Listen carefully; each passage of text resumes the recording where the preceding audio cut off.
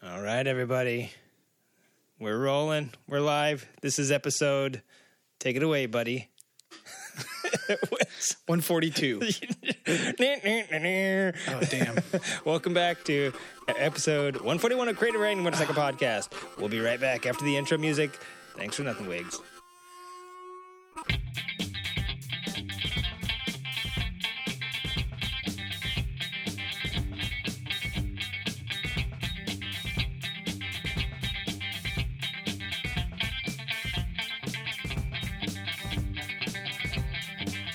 All right, everybody. Well, this next segment here, sometimes in your life you meet this force to be reckoned with, the force in nature.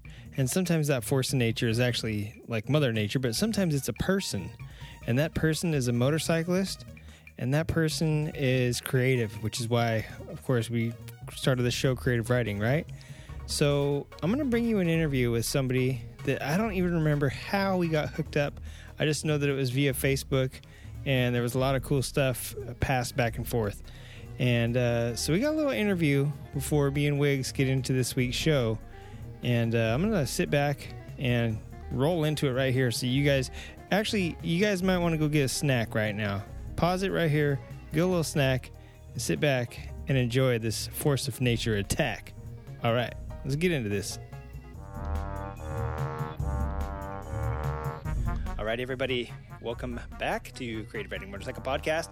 I'm here. We got another guest interview this week, and this time it's coming to us not from the West Coast. It's coming to us somewhere in, I don't know. I'm super unfamiliar with the middle of the United States, and that's my goal here on the show. Yeah, to get acquainted with that. So on the line, we have another guest. I'm going to go ahead and let you introduce yourself.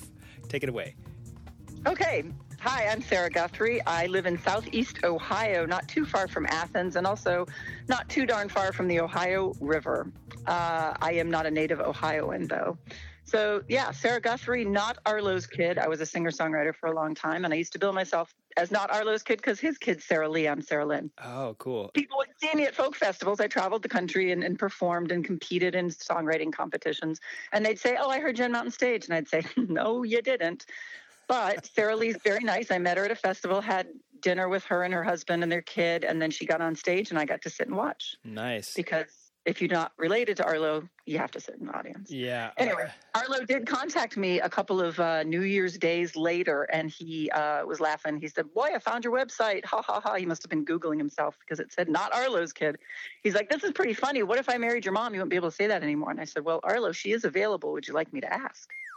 That's me, Sarah Guthrie, like the folk singers. And you can find my tunes under Dam Farm Girl, Sarah Guthrie, Dam Farm Girl, on iTunes. All right. So if you get the other Sarah Guthrie, it's not Dam Farm Girl. Now, that's something that we didn't talk about earlier when we had, when we made contact online. Is so this is new to me, the singer-songwriter bit. I know. I've done a lot of things. Yeah. Keep going. We're gonna find out on this little trip. So, what else? What else do you do up there in Southeast Ohio, not from Ohio? So what do I do? Let's see. I ended up in Ohio.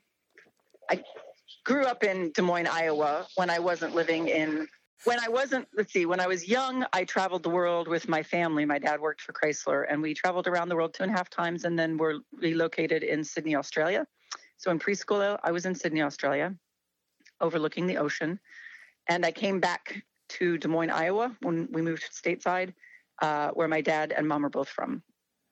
Yeah. In Iowa. And you don't have an Iowa or an Australian accent, interestingly enough. Not anymore, but at the time, everybody they'd come up and go, oh, have her say something, because, I'm a 4-year-old learned to speak down under. Yeah. So Iowa, and then, the one thing about Iowa, it's a lovely place to grow up, but if you want to do anything, you kind of go, okay, what's next, and get out of it. So I went to Chicago for school. Didn't like Chicago that much, but ended up meeting someone from Ohio and relocating to Ohio. So nice. Here I am. And then that was Northern Ohio, but I didn't like Northern Ohio as much as I liked Southern, and knew some folks. Well, let's see. We'll go back. So I was an existentialist in college. I wore a black beret and I wrote for the school newspaper and, read French, German, Russian, 20th century literature, and I smoked a pipe. So Then I discovered hippies and became a hippie. Went to a rainbow gathering here in Ohio, not far from where I'm sitting right now. And rainbow gatherings, do you know them?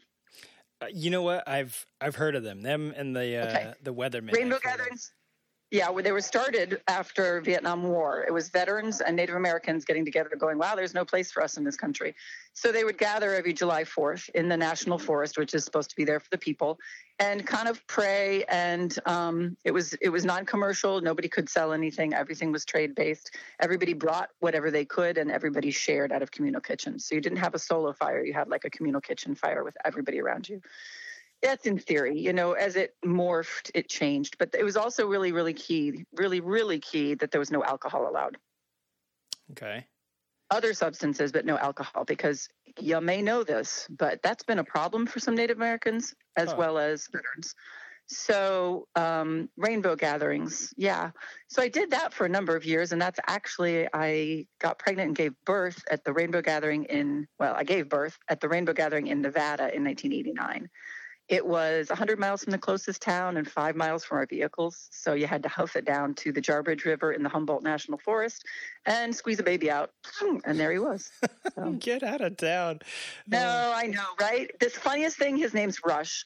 And I can tell you the story of his name if you want. But the funniest thing is that he was working in Fort Collins, where he'd moved to after college to be with a girl. And so this van full of hippies pulls into his hardware store, and they're like, yeah, we need a $5 wrench. And he's like, I've got a multi-tool. What do you need? And he just had to tighten something on their battery. But he's talking to him going, well, where are you guys headed? Oh, we're going to the spring council to get ready for the rainbow gathering. He's like, oh, that's funny. I was born at the one in 89 in Nevada. They're like, oh my God, that's you. We were there. Wow. So are they still going on at this time? So you can look them up. The Rainbow Gathering of the Tribes is, yes, every July 4th they get together and have a huge gathering in some national forest. And there's a big prayer circle at noon on the 4th, which that's pretty cool. But the reality is people are kind of dirty and gross. And I've stayed at Rainbow Gatherings and done cleanup crew, and it's really disappointing, Yeah. I won't go into it, but you can imagine. Yeah. So. I don't know. It just seems like one of those things that used to happen a lot, but I don't hear about those anymore. So I guess you kind of got to be in the know for that. You kind of do are looking for it. So everyone knows about Burning Man just because it's been in the news a lot. Right. For a while, everyone knew about the rainbow gatherings because basically the Forest Service was trying to make them illegal and telling people they couldn't gather in the national forest without a permit if there was more than like 10 or 12 people, which is like kind of not the point because the national forests are kind of supposed to be ours. That is part of your, I don't know, was that before, that was your singing songwriting career? Was traveling around? So then so this is a cool story. I had a guitar, but I wouldn't let anybody see me play it or hear me sing because I took voice lessons, but I was never a natural singer. So I had to really, really work to be just sort of okay.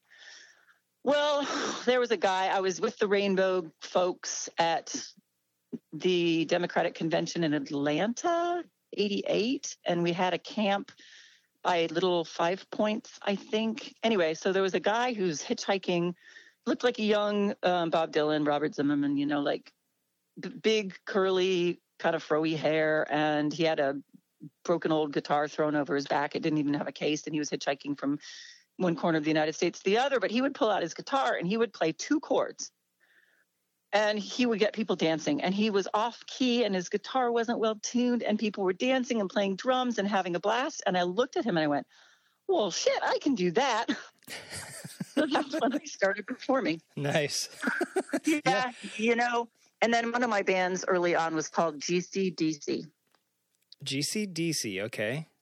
Because those were the chords we played. Oh. With a little lightning bolt down through the middle of GC. Right. That's so rad. I know. And I played banjo at that point too. So. Man, hey, you're asking to make a comeback. I mean, I find that with like a lot of the new Americana and the new kind of pop bands that are coming out, the folky feels making like a big revival or a comeback, It's true, but I gave it up about 7 years ago, and the only time I pick up a guitar anymore is to play for my children at school. Yeah. So what I had hoped to do, honestly, was to sell some of my songs. So I was out there kind of trying to get people to acknowledge like, oh, this is a cool song. but I have an anthem called I Want to Be a Cowboy, about a girl who wants to be a cowboy. Yeah. And I have a song called I'm Going to Marry Myself, which is, it's a rollicking good time. It's very tongue in cheek. And then my favorite was one that I played at the Kerrville Folk Fest when I was a new folk finalist there. And it's a sing along. It's called I'm All Right and You're All Wrong. Let's all sing along. Right. And I had 500 people Pete Seeger me and actually sing along. It was pretty awesome. Oh, no kidding. That's awesome. Yeah. So, okay. So singer, songwriter, existentialist, author, rainbow warrior. What else have we got here? Well, so then I moved to this area because I realized I had a child and I needed to put him somewhere. And this area by Athens has a lot of intentional communities. I don't know if you know that, but it's kind of a hippie bastion like Boulder, only smaller and with no mountains. So we knew some folks that had community farms, and I ended up buying land with some money that I hadn't spent on college that my grandparents had left me. And I bought 184 acres, an old abandoned farm that had been a rental for 30 years, and the house had been actually empty and was full of trash, and all the wiring was ripped out and all the copper pipes were gone. Got 184 acres for $40,000 back in 92 and put my son down and said, here. And then I looked around and said, other people, come help me with this. Yeah. And so I started a community farm. It was called the Dam Farm because they had beavers, right? So I've got swampland and I've got cliffs. And the swampland at one point had beaver dams, and they'd had to explode them because they were degrading the road and taking out the bridge. But we would come home at night to the Dam Farm, DAM. And that's how I became Dam Farm Girl, which was my handle. When I was a rainbow, I was dragon bait because Sarah means princess and princesses are dragon bait. But then when I was at the Dam Farm, I became Dam Farm Girl, and that was what I traveled and performed under. All right. I'd written Dam Farm Girl, and let me tell you, I amended it. I took off the N at the end of Dam. No. So now I get it. That makes that story comes around. Yep. Hey, on a side note, yes. Could you imagine being this beaver and then like one day your house blows up and you're like, what the hell? Did I leave the gas on? I can. Yeah. I know. So let me tell you something about intentional community. It's a great pipe dream. It's a wonderful pipe dream. Let me make a side note here. 1125. Okay, yeah. Intentional community. Intentional community. We Americans are not hardwired for getting along with others and cooperating. Neighborhoods, I think, are much healthier. A lot of people who are drawn to alternate culture, and I think this is true on the left and the right, when it's real far out there, they're usually pretty broken, myself included. I was abused as a child. I was raised by alcoholic parents who divorced. My mom took it out on me and my younger sister, so it goes on and on and on. But that turned out everyone else at my intentional community was broken as shit. Mm-hmm. And this comes out over time.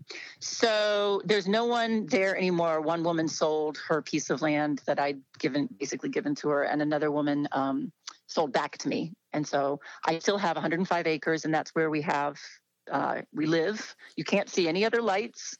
I built a house in the late 90s. It's passive solar. It's got solar electric now. The old farmhouse is pretty much condemnable.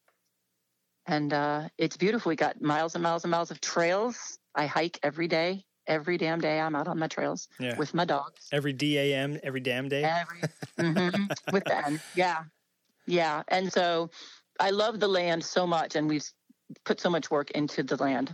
There's really nice people are coming and staying there now, and they just crave a bit of peace. They're like, can I please just sit by a campfire under the stars and have nothing? Yeah. And that's hard. That's hard to find nowadays, especially the stars bit, just because cities are moving out and the light pollution is one thing, you know what I'm saying? So I know. I do. And then you go to a campground, and this happened when we were out years ago touring through the West, and we were in a campground, I think in Utah, and we got a camp, like a tent, and the guy with the generator next door fires it up at 5:30 to run his air conditioning. Oh, geez. That's glamping to the max right there. No, yeah, well, that's how everybody feels like you have to do it anymore, but yeah. No more pitching, no more carrying just your tent on your bike and pitching it, a lean-to. Mm-hmm. You can do that, but you have to really work to find those places. Yeah. Yeah. So you guys have a an establishment where people come? You guys have, is it when you invite people to come there, is it? So it's through Airbnb actually these days. Oh, okay. And what's the name of that? It is called Blue Heron Run. Okay. Which is what we named. We've got about a mile of road frontage on the Onion Creek. And the Onion Creek is a decent-sized creek. It usually doesn't dry up in the summertime. It'll get down to just some puddles. But then there's a little tiny creek off of it that runs back a beautiful holler behind the old farmhouse. And we named that Blue Heron Run because from day one, the first day I arrived, I saw blue herons. And being a city girl from Iowa, I said, what the hell is that? It looks like a pterodactyl. And since then, we've seen them all up and down the creek. Sometimes we scare them up when we're walking the dogs. We had a mated pair fly over our house one year. And I have a large printmaker friend of mine made of 2 blue herons flying in my bedroom. Nice. So blue herons are sort of, our, we've also got fox. I've seen mink. I've seen muskrat. I mean, we've got all kinds of coyotes just walking, just like, hey, how's it going? Yeah. So there's bear not too far from us. Oh, wow. Crazy. Oh, bobcats. I've seen bobcats, and the local university is the Bobcats. And I'm like, damn, that's a bobcat. And it turned around and looked at me and was like, what? Because bobcats don't take shit, I'm telling you. Yeah. Pretty ferocious for a smaller cat, Uh-huh. Yeah. Wow, yeah. That's awesome. And so this is on your actual property there in Ohio. What type of stuff do you have glampers there? Do you have we have people there this weekend? Yes. Oh no, nice.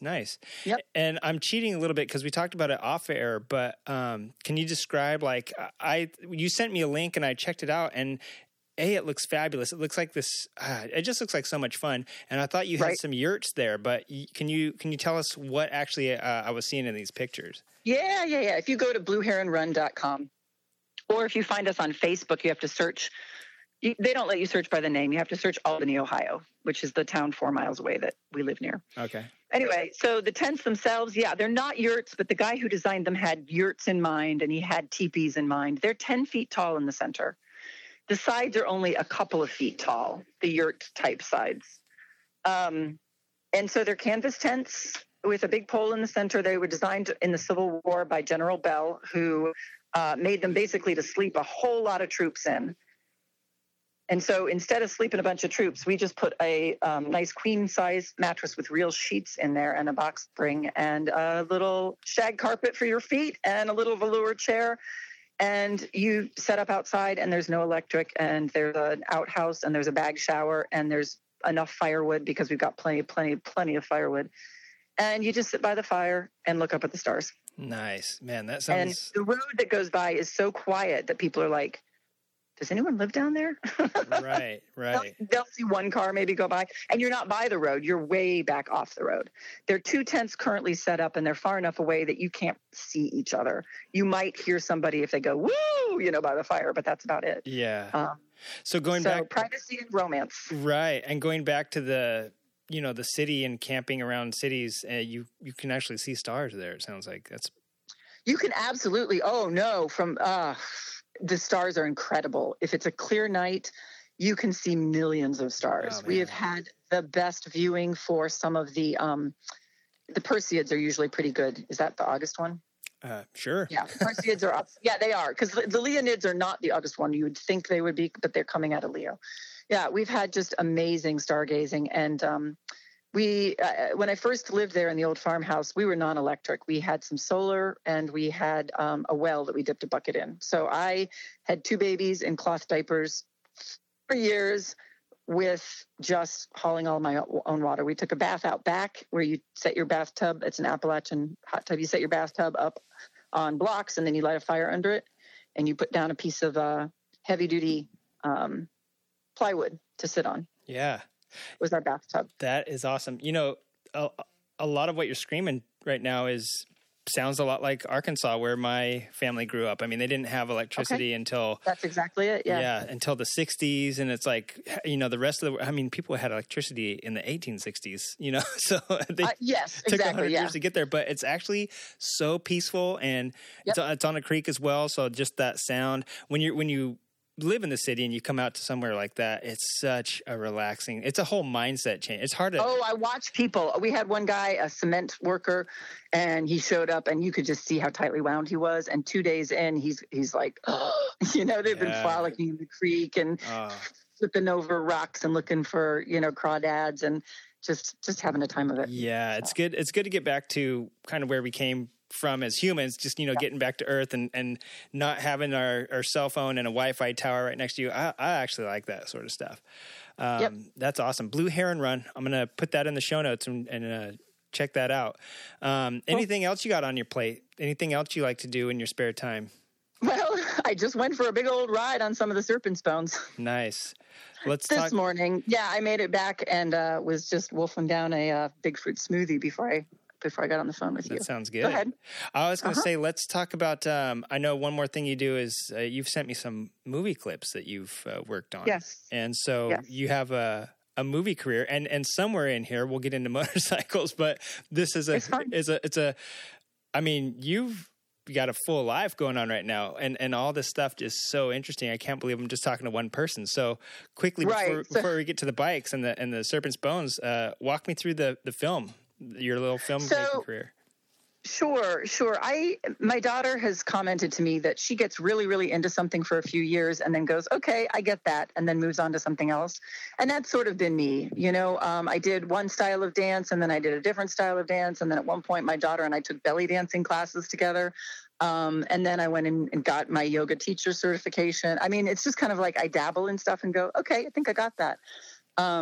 I think motorcycling is going to stick mostly because it's something I started doing with my husband after the kids were, grown. And he's been riding since he was 11. Okay. So I've been riding for about 5 years now. Oh, cool. Solo. Well, so I was riding on the back of his bike. He didn't have a bike for when the kids were young. And then he got himself like a trail bike and would just go on the state forest trails back not too far from our house. And then one day he showed up with a Kawasaki Velkin 900 and I went, ooh. So I rode on the back of that. He would ride it, say, to Montana, and then I would fly out and meet him and hop on the back and we would do the mountains. Yeah, that sounds like fun. Yeah, really fun. It was an introduction to what motorcycling could be about. So in the process of reinventing myself, because I'm older, I'm 53. Let's see. Yeah, 53. I got you by about 100 years, actually. I'm going to be 153 here pretty soon. So. Oh, cool. How is that? Looking back, it's very. It's been a very full life. Yes, but midlife crisis, had cancer. Kids growing up and moving out of the home. Not bad. It's just all big changes. And in the process, I left teaching and went back to school. My husband had gotten a really good job in a corporate office where he was making more than we made together before. So it gave me the freedom to go back to school and get a second master's. I have one in education. This one I got in journalism. Because I've always been a writer, always had pseudonyms and I self-published a lot of my own stuff. What did you teach? Did you teach journalism or creative writing? No. I taught preschool. Oh, okay. And I have a degree in special ed. So my first year teaching, I was special ed. Then I was preschool. Left that, went back to journalism, realized I wasn't a journalist, started doing creative writing. Well, I'd been writing for the theater for my daughter because she and her friends all wanted to put on plays. I'd been writing books for a long time. So I just turned some of my ideas into different formats and then started learning about screenwriting. Got in touch with some folks. There's a film school at Ohio University right up here in Athens. Got in touch and said, I'm wanting to screenwrite if anyone needs a script. So that's where some of the master's students, they have to do a project at the end. So I ended up working with a just lovely man, Satish Moore, who's now out in LA, actually. Oh, crazy. I'll look him up. Super, super smart. Grew up in the slums of India. Dirt poor. Yeah. So he's put himself through a lot and very bright guy. In his movie that he made, we collaborated on the idea. I basically threw him a bunch of ideas. I said, well, we could do this one, pick one. And he said, I kind of like this one, but take it this direction. And so I did that. And then how about this? And then So I did the main scripting, and then he added some touches here and there and tweaked some things that he wanted to kind of express something differently. So it was a wonderful collaboration, and I'd love to do something like it again. Yeah. And then I ended up scripting another master's thesis that was a little bit shorter, more like 10 or 12 minutes long.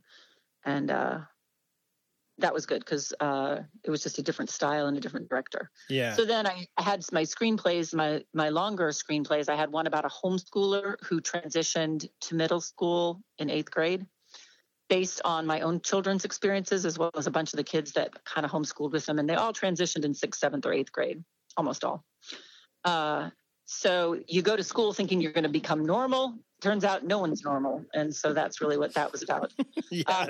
School is like one of the weirdest places, it can be one of the craziest places. Oh my, actually, well, it's the place, right? Because it's the only place in your life where you're going to be required to be with everybody from all walks of life. Yeah. My son ended up being the Analyze This movie where you've got the Billy Crystal character and the mob boss, Robert De Niro, comes to him and, hey, you got to listen to me, Yeah. My son ended up being that psychoanalyst for the punk at school, and he heard some horrifying stories. Yeah. Knives, girls pregnant, all this kind of stuff. But this kid relied on him like, hey, Rush, come here. Yeah.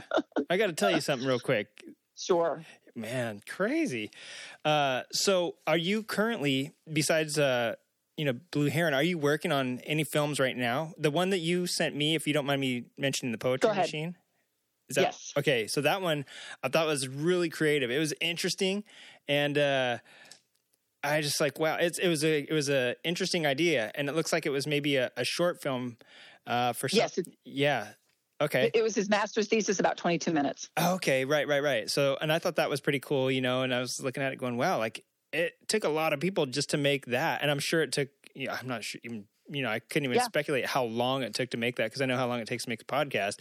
I couldn't imagine a film, how long that actually took. But I really liked it. And are you working on, and you were like one of the writers on that? And I was Satish and I wrote, like, basically crafted that. And he said, can I have, dual credit for it? And since I knew he was going into the film industry, I was like, dude, sure thing. Yeah. It's your film. It was an honor to work with him. Yeah. Are you doing anything currently? Whoops. Well, so it's fine. I have several screenplays that I have been out to LA and tried to market. Here's the problem. If you're not out there in the industry, meeting and greeting and schmoozing and talking ideas with people, or know someone, like if I really was related to Arlo Guthrie, I could probably get a film sold. So from Ohio, I had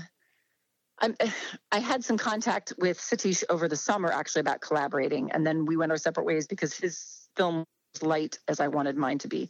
I wanted a humor. I'm kind of in the mood for humor. Yeah. So I, had some bites on Homeschooler v. Middle School. I have another swashbuckling adventure tale that features a strong female. So she basically ends up saving everybody, including the pirate. But, without me being out there, I can have all the ideas. I can write all the scripts. But no, I don't really. I'm teaching here. I'm motorcycling here. This is what I'm doing. So yeah, that's sitting there. And if at some point I could collaborate, I would love to collaborate with somebody who's maybe out there working in the industry. Yeah. Because what I'm really good at is the ideas. Right. So the idea that I told you I was working on this last summer revolves around, a pole studio. Because guess what's hot these days? My daughter takes pole dancing, and I think it's freaking amazing, right? She was the belly dancer her senior year in high school for the local Middle Eastern place, and now she's belly dancing, and she's pole dancing, and she's climbing this pole and hanging upside down and going, wee! Yeah. And it's amazing. Yeah. She also volunteers on the weekends with sick kids and dresses up as a superhero. Nice. That's amazing. Or princess, depending on what the theme is. So. Right. I don't think people for a long time got enough credit for dancing around poles because it's so hard. physical. Yeah. So both of my kids live in Denver now. And I went out to visit and went to the Colorado Pole Championship. It was incredible. Beautiful, artistic, incredibly physical. It was really cool. Nice. Yeah, a lot of creativity. Yeah. Yeah. Men and women both. Oh, but wow. More women. Crazy. Yeah. Crazy. Yeah. Yeah. I don't think people got enough, strippers, this and that. I don't think people got enough credit for their athleticism back, Well, the thing, strippers don't climb poles. Strippers walk around poles in high heels. Pole dancers climb poles, and it's a completely different thing. Yeah. So, but basically, you can imagine the kind of like binge watching Netflix, Amazon, whatever, 30-minute comedy that you could have. It was basically going to take place split between a pole studio, which is really empowering to women, and then the podcaster next door who his girlfriend's opening the pole studio, but he works on a podcast. Right. So think about, you're just sitting there going, wait, oh yeah. No. And then, so he's trying to understand her and the empowerment and be supportive. And at the same time, it's a little hard and he's feeling a little emasculated, you know what I mean? Right. And maybe his guy friends, one of them's pulling him, like, man stuff. That's actually a really cool idea. I do have to say you're onto something here, because you would not. You probably can't imagine how many thousands and hundreds of thousands of screenplays and things that people, even popular people, write, and they just get binned or put in a file. Even like, Spielberg and all these guys. Half the time, that's why they ended up making their own studios, is because, there's hundreds of thousands of people that get told no. And I have to say that when I first moved up here, I think it was 2007, I think there was a huge writer's strike, and Netflix was full. Yeah. So that's when all these people got their shot, actually, is like Netflix was full of Zombie Attack 4 and like this, and, all these crazy things started coming out that were cheesy. Sharknado never would have become an enterprise had the writer's strike not happened, right? But all of this, all this, when that happens, they go to these things and you realize how many things actually get submitted. And there was some good stuff too. I'm not just saying the cheesy ones, but I'm just saying when stuff like that gets greenlit, you can only imagine how much great stuff they also have just waiting in a file cabinet that never gets made. So, I understand completely. It's nuts. And the reality is, I've been out to LA and I've spent time and I'm never going to come live out there. So until somebody, there's actually a production company that's set up not too far from here in Nelsonville, which is in northern Athens County. Until I start working with somebody really probably locally or at least regionally to create content, because just like with podcasts, everyone has their own interview show. Didn't used to be that way. It used to be Johnny Carson, and Merv Griffith. That was it. Yeah. So it's decentralizing and sorry about that. Yeah. I turned my mic down, but I forgot you could still hear. I was like, oh God. Do you work in the film industry? No, I do not actually. But I have several friends that do. One of my good friends from high school actually is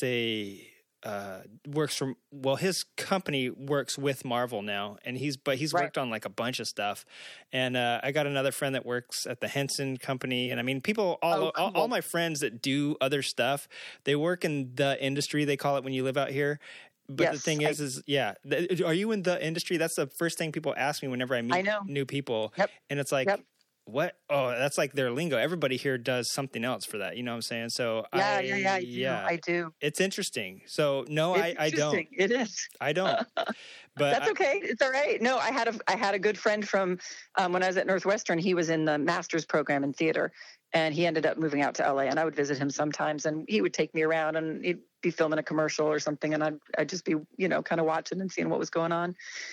So Jesse had a lot of insights into the industry. It's pretty exhausting. Yeah. And it's, there are so many improv schools and, everybody's trying to get their little piece of the peanut, but, let's say 50, 100 people make it. And I know. You know what I'm saying? There's everybody moves out here to LA to do something and end up being waitresses at a bar, or some of the guys end up being like improv comedy on the weekend and then working donut shop during the day or whatever it is. Because and that's okay, because that's their path they need to work through. Musicians, everything that you do, musician, screenwriter. You could be like 5 different people out here, and you're one person. It's so crazy. So to go back, having come from a really fucked up childhood. Can I say that word? Sure. Anyway, No. Of course you can. Okay. And being someone who's super creative anyway, but then driven to try to prove my worth, because when you're emotionally abused and put down and told you're no good, you will never feel quite right inside. And so you're always, look at this, try that, So that's where a lot of the drive comes from. And it's good recognizing it now, because I am in a great place where I've ended the cycle of abuse. My kids had wonderful childhoods, a little weird, I will admit, full of a lot of crazy characters. That's true too. But they're both really high functioning, healthy people in their 20s. My husband's amazing. This is the second husband. We both had starter marriages. It happens. But my friends, I've learned what I don't want in friends, which is I don't want to be used anymore. I don't want people who are going to threaten me if I don't do what they want me to do the way they want me to do it. So it's all good. It's part of the process. But when I was a kid looking at what are people saying you should do? How do you do this? Tom Robbins is a writer from the 70s, 80s, 90s. Wrote a lot of alternative stuff. You've heard of Even Cowgirls Get the Blues, I think, probably. Woodpecker is Still Alive, Even Cowgirls Get the Blues. So I got all kinds of great things from him. One was at the end of Still Life with Woodpecker, he goes to manual writing because he's tired of his typewriter. And one of the two things he's like, one, everything is part of it, meaning you're always paying attention, even the bad stuff. It's all part of it. And two, it's never too late to have a happy childhood. So what I did was I came here and I bought the damn farm, and I had a happy childhood in conjunction with my own children's. So by giving them a happy childhood, I got to have one. Nice. Two, he used to say in one of his other books, I don't remember which one, that most people are too damn scared to write their own movie, much less star in it. And I'm like, that's me. I'm gonna write my own movie. I'm gonna star in it. So out here in Southeast Ohio, there's room for someone kind of as big and frenetic as me to do that, right? So I am kind of a force in this area, and people are a little bit like, oh my God, and what are you doing now? That's okay. I get to do that here. If I came to LA, I'd have to hide it under a barrel. It wouldn't be a healthy thing at all.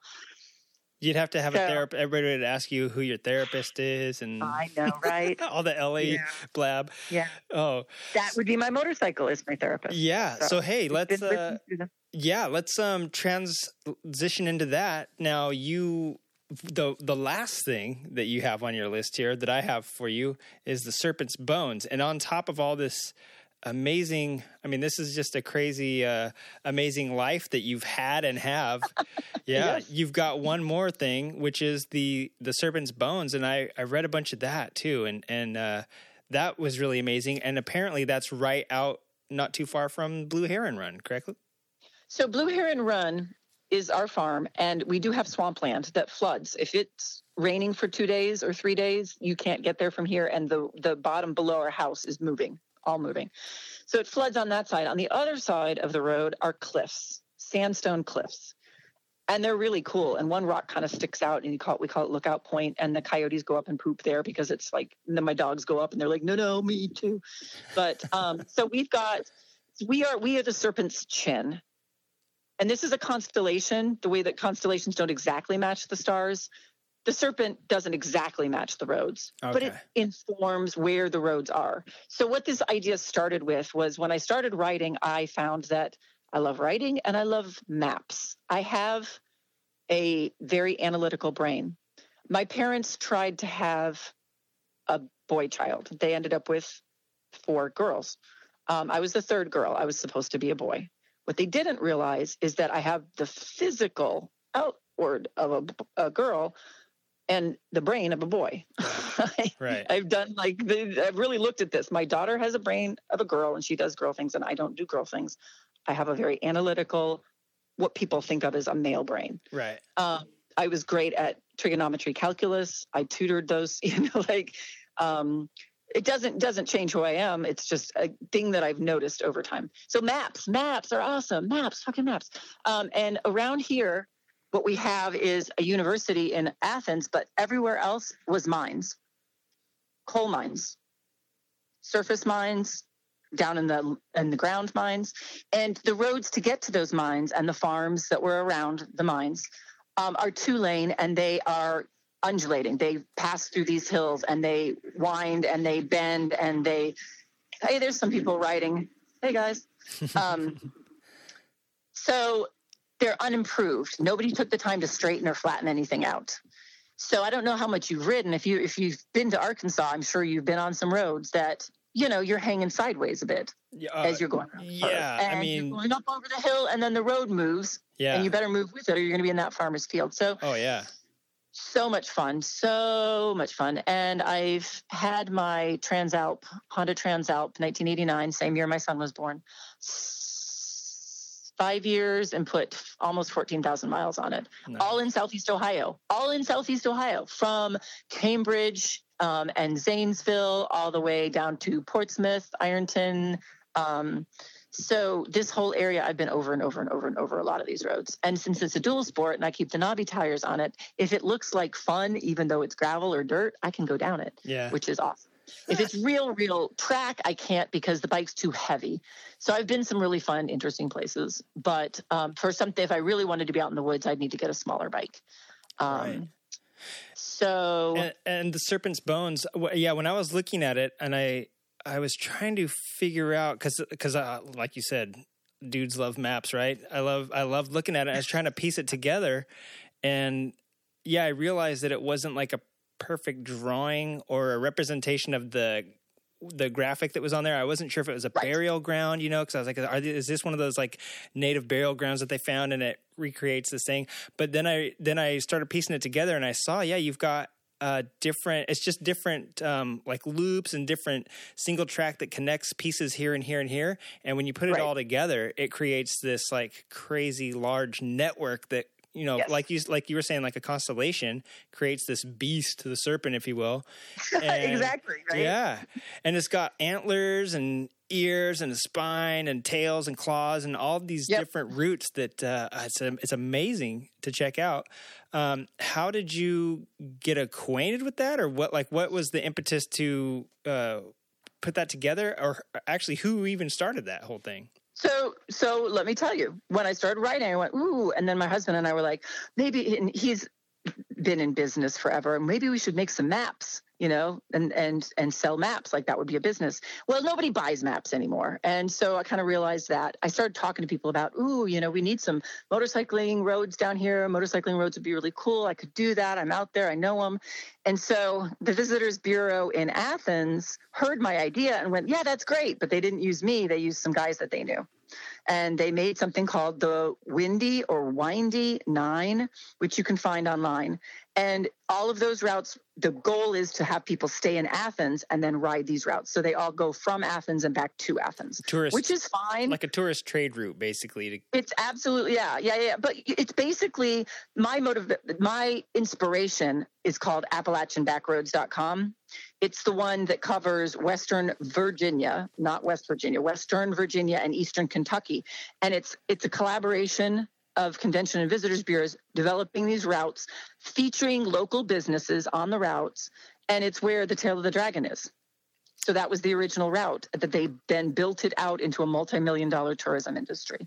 Gotcha. So I went to Vinton County, where I actually teach school. Vinton County is next door, west of Athens County. It is the poorest, most rural, least populated county in Ohio of the 88 counties.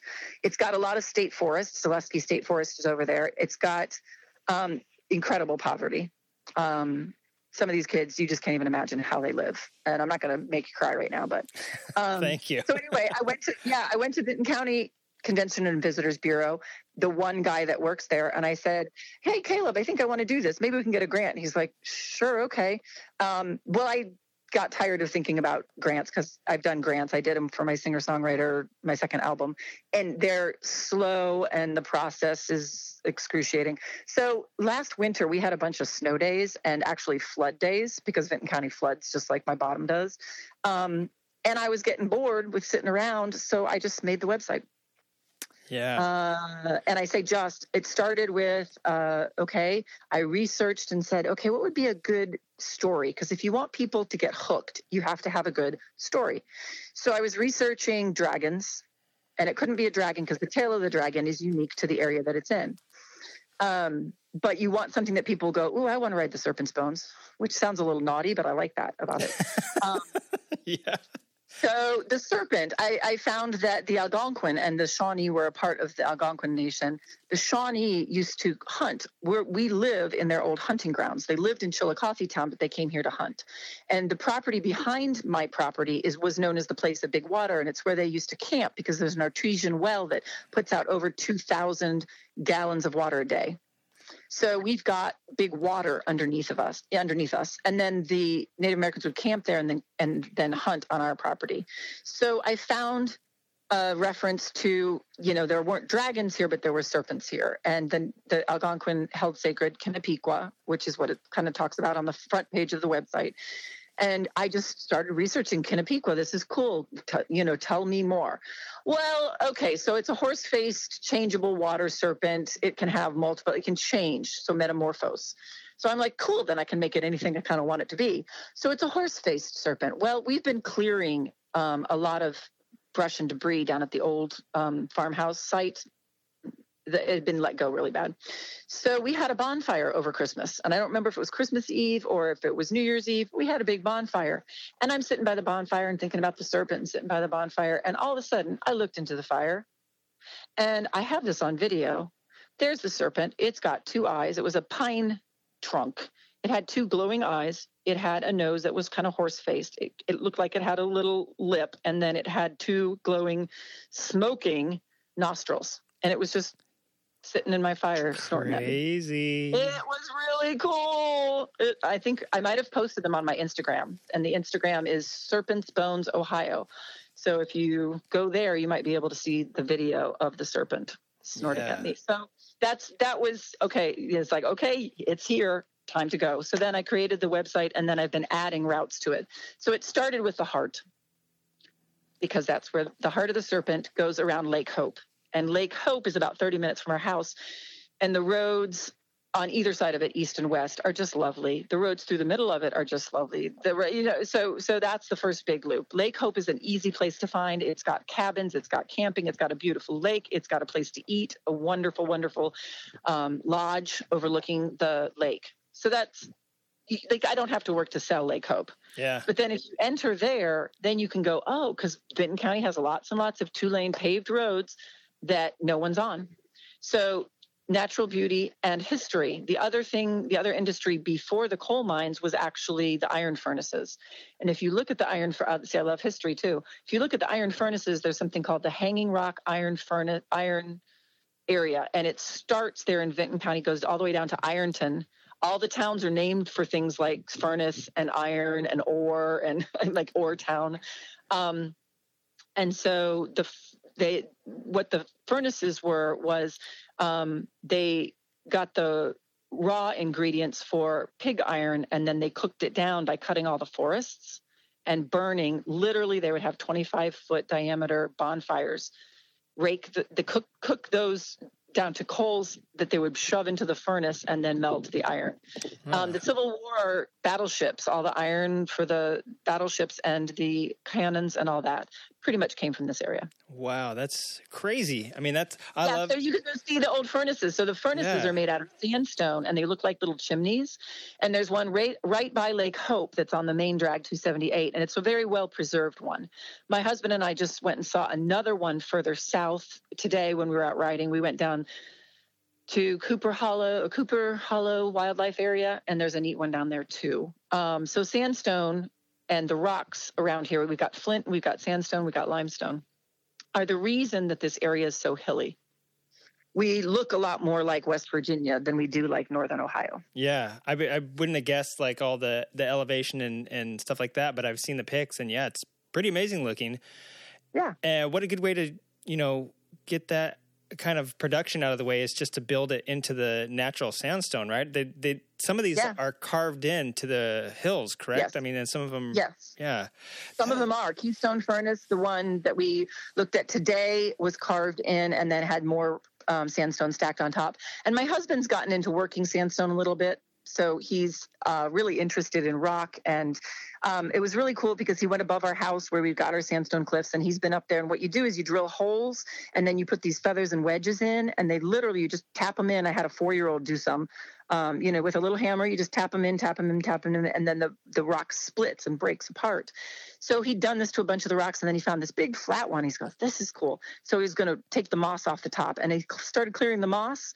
And there, darn, if there isn't a drilled hole, 1, 2, 3, 4, from 100 years before when they'd been quarrying sandstone to make the cold cellar down at the old farmhouse. No kidding, dude. That is crazy. They left that one. They drilled the holes and were like, what happened? Did the mule die? Yeah. Or they're like, we don't need it anymore, but it was ready. Dude, that is crazy. Right.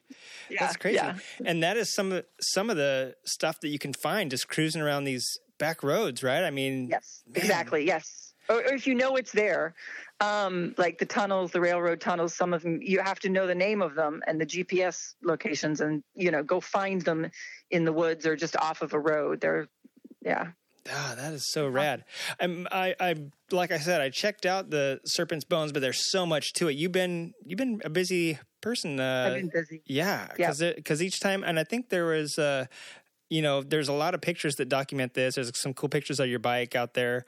And so, yeah, I mean, you've done a good job of showing where this stuff is. If you're looking to tour around there, and I think this is cool because a lot of people that travel obviously say, one of my bucket list things is the tail-headed dragon or Sturgis or this and that.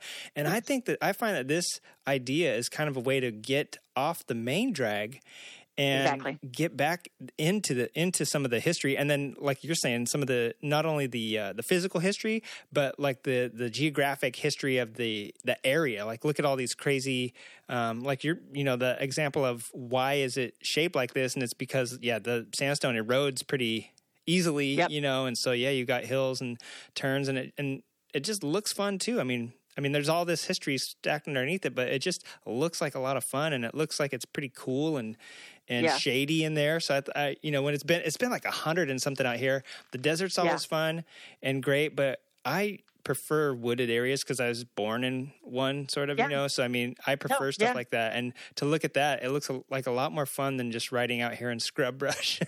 No, it's true. So it's interesting because we're a different climate here, actually. We are in a temperate forest.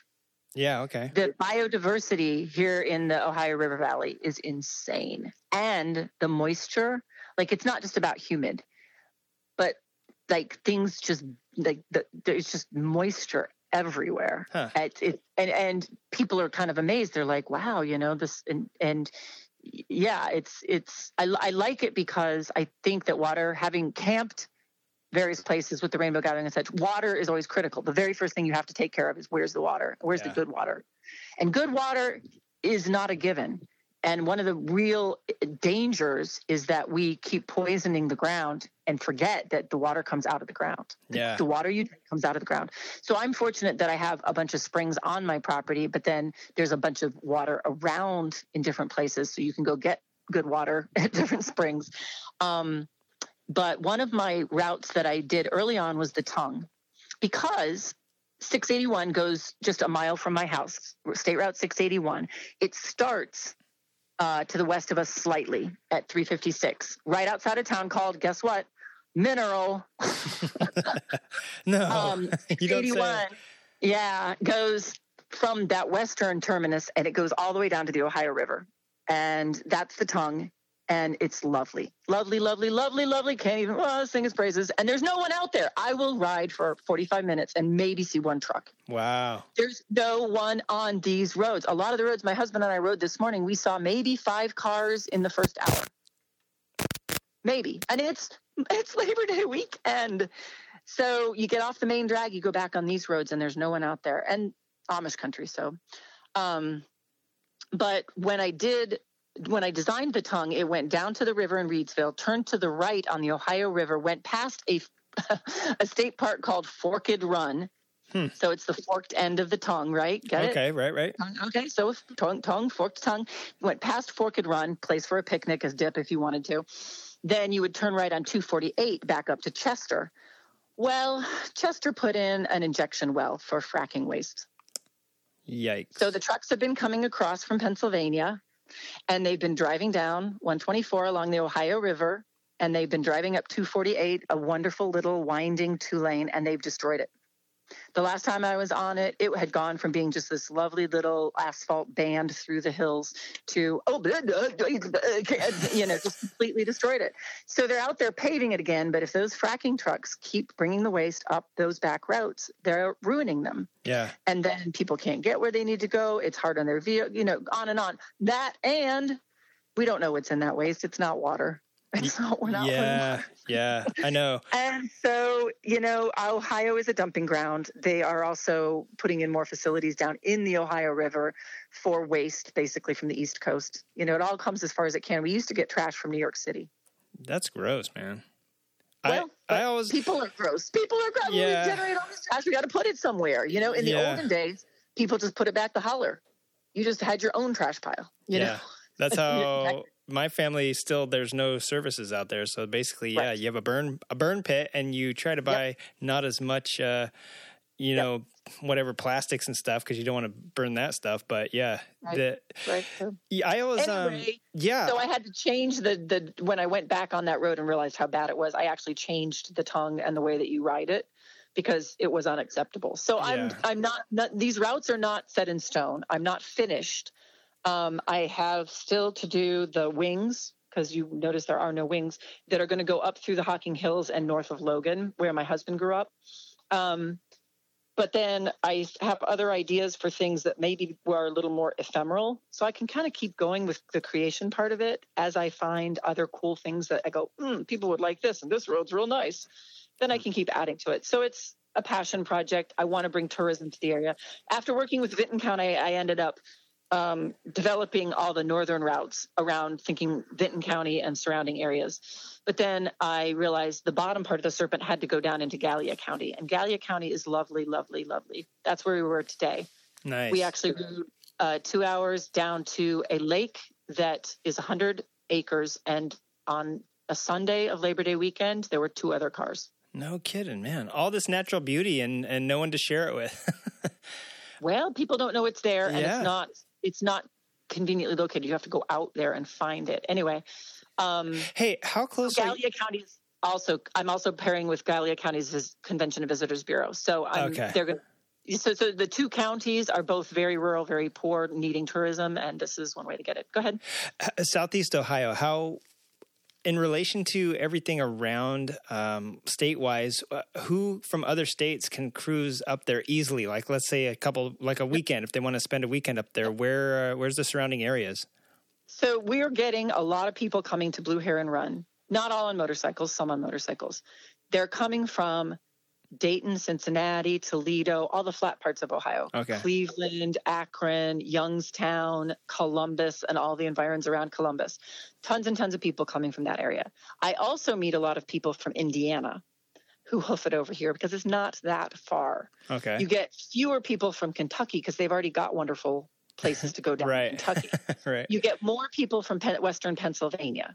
So it's kind of that area. Now, we've started talking about the Serpent's Bones on forums, and we're getting interest from all over the eastern seaboard. So from, Vermont, and from people they've kind of done all of those tours. Where's the next one? From Maryland, from Rhode Island, people going, okay, that looks kind of cool. They don't mind hoofing it 1,000 miles to get over there just to ride these roads. So yeah, and if you do, you're coming out there on a road trip or something, you're already probably trying to keep it minimalist and having a place to throw your, having a tent there for you, and just a nice place to sit and kick your feet in the creek. It sounds awesome. Not having to worry about hoteling it and getting your bike stolen and all this and that.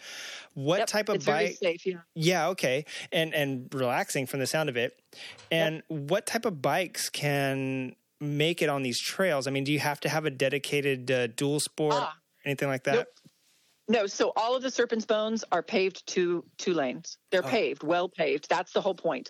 I can show people where there's some cool adventure roads to go exploring, but no, the Serpent's Bones are all paved. Nice. Paved. You can take a car on them. You don't have to have a motorcycle. You can take a trike on it. You can take whatever. Yeah. Got wheels. Now, what you don't want to do on some of these real sharp ones, like the Serpent's Claw, you can't take a truck with a trailer on that. Some of the curves are just too sharp. Yeah, you'll be crossing over. I mean, you don't want to take like to a turn behind camper. Yeah, exactly. Yeah, okay.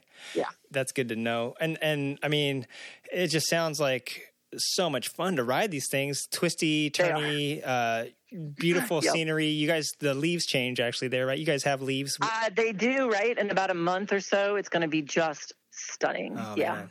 Yeah, out here in California, we have palm trees. The leaves don't really change that much. So it's another check on the bucket list there to ride through the changing leaves.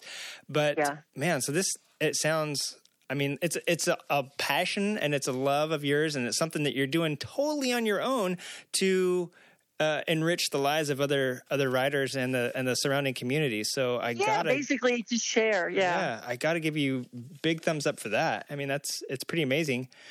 I think you've got a pretty good handle on what we're doing. And I mean, it really is to boost tourism. I was out there today, and I will say I did see some motorcycles, but I only saw a handful of motorcycles. Okay. I would have liked to see 200, 500, 1,000 motorcycles enjoying these roads on a Labor Day weekend. You know, I'd love to see people out there. When we went down by the river, where there's a lot of traffic by the river. There just always is. River roads always get a lot of traffic. Then I saw a bunch of bikes, but I'd like to see them out there on the byways, on the back roads, you know, just stopping at Timber Lake, where there's, you know, it's paved all the way up to the lake, and you can go swimming or whatever. There's a little dock, and I actually went for a swim today because that was my goal. I was like, we're riding all the way to Timber Lake, and I'm getting in. Yeah. What's the weather been there lately? Has it been pouring right now, rain it's pretty or hot? Yeah. Okay. No, it's pretty hot. This time of year is hot and humid. So 90s and, you know, 100% humidity, but it's all right. So what I have going on, my husband, I found him. He'd moved to the neighborhood after his divorce. He left Columbus and came back down to this area. Bought a place just 2 roads over from me. And you know what it is? It's location, location, location. I was available at that point, and there's this man who's right over there, and that worked out really well for us. Yeah. Anyway, so he's the one that got me started with the motorcycle and all this kind of stuff. But he always wanted to have a wood-fired hot tub. They're called Snorkel brand, and you basically have a barrel of cedar that you've put together and put the big metal hoops around and tighten down, and then you fill it with water. Then you sink a wood stove in it, and then you sit there, you fire up your wood stove, and you sit there in the water, and that's your hot tub. So we've had one of those for 20 years. The old one rotted out, and we got a replacement a couple of years ago. So in the wintertime, we're sitting outside. It's 10 degrees. We're happy as clams watching the stars. In the summertime, we leave it cold. And so the frogs hop in there, we hop in there, we get out, we hop back in. It's hot all day long, but it makes a big difference, right? Yeah. We've got a swimming pool down in the creek, but you have to walk to that. So this is just on the back porch. So we're like, how's the cold tub? Yeah. Cold. Thankfully, yeah. And it doesn't stay very cold. If it just came out of the cistern, it's probably 55 or 60. But if we let it sit for a few days, it comes up to 70 or 75. Yeah, I know. In Arkansas, the swimming holes were, you know, the creek. And so, yeah, it's cold all year round. Freezing. Yeah. Well, if it's cold, then it's spring fed, which is good. Yeah. Right? Yeah. So our swimming hole is spring fed. That keeps it cold down on the bottom. Yeah. Awesome. All right. So we've got, this is an incredible story, and there's I want to visit now. Like you've made me want to come back awesome.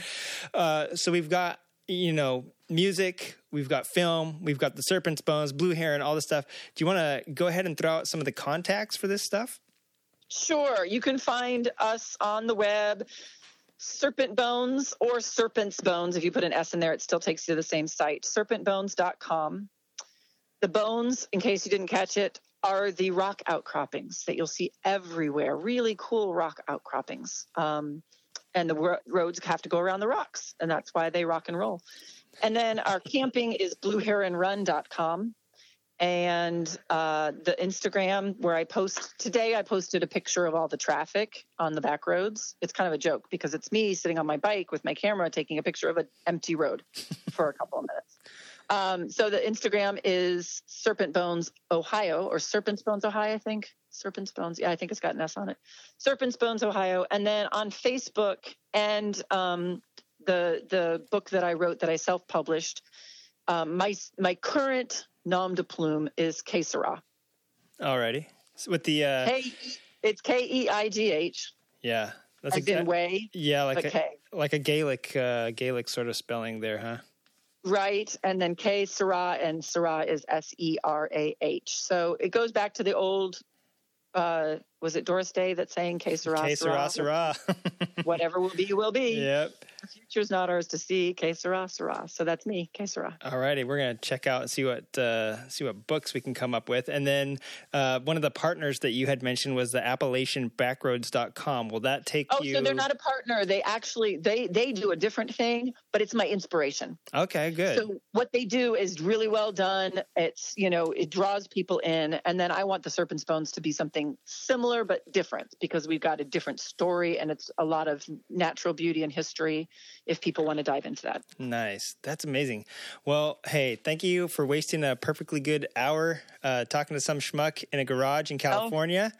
No, and, it's been a pleasure. Thank you. And I want you to get back to your natural wonder. And maybe one day, I say this to everybody, but I really am going to make a road trip across America one of these days. And I'm going to stop in at Blue Heron Run, see what it's all about. Well, life is long. And so chances are you probably will. If it's a goal, you can make it happen. Yeah. I've made it 153 years without seeing it. And damn it, it's time I make it back there. Right. Yeah. Well, alrighty, Sarah. Thank you so much, and check her out. Check her out online, K Sarah, and I will put all the notes and all the websites in the show notes for this episode. And it's been a blast talking to you. Get out there on that Transalp and rip it. All right, you have a good one. Alrighty. Hey there, listeners. This is Patreon subscriber Narissa coming to you from inside my helmet in the land of beer and cheese, Milwaukee, Wisconsin. You're listening to the Creative Writing Podcast. All right. Well, Wiggs, what'd you think of that interview? That was pretty awesome. Dude, totally rad. So, and by the way, I read her book. I don't know if she mentioned it in the interview. Homeschooler versus middle school. Awesome book, by the way. I read it. It was a quick read and easy because, I'm totally halfway disabled. So it was easy for me to read. Good book, by the way. So I'm going to check out some more of her stuff as I can find it. Thank you for coming on the show. Right now, let's get into some upcoming events. Do you know what tomorrow is besides Saturday, September 8th? No. It's Frankenstein's birthday. There's a RSD event somewhere, too. Yeah. So if you're an RSD writer, you might want to... Hey, wasn't there just an RSD event? Come on. Wasn't he part of the Bradford Beach Brawl, or was that all Flat Out Friday? That was definitely not Indian associated at all. That was a Harley only? I mean, I think it was open to anyone, I'm pretty sure. But, they usually don't... They're not there unless they get paid. Yeah, I think they were celebrating motorcycles, so yeah, I think you're right.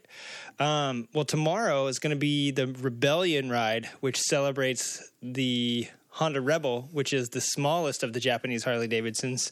It's going to be at Mid-Cities Motorsports. Actually, they're celebrating the new Rebels, which popped out last year at the year before last at the Long Beach show, and totally made this crazy splash because now they are 300 and 500 cc's. So Paramount Motorsport or Mid-Cities Motorsports and Paramount, they're going to meet at 9 a.m. and then mingle around for a couple hours. Kickstands up at 11, and they're just going to start heading south, Huntington Beach, I think, and they're going to end up at a brewery down in San Juan Capistrano. I wonder if our buddies from Steady Garage are going to go. I think they are because they're the ones. Have you seen the new Steady Garage Rebel?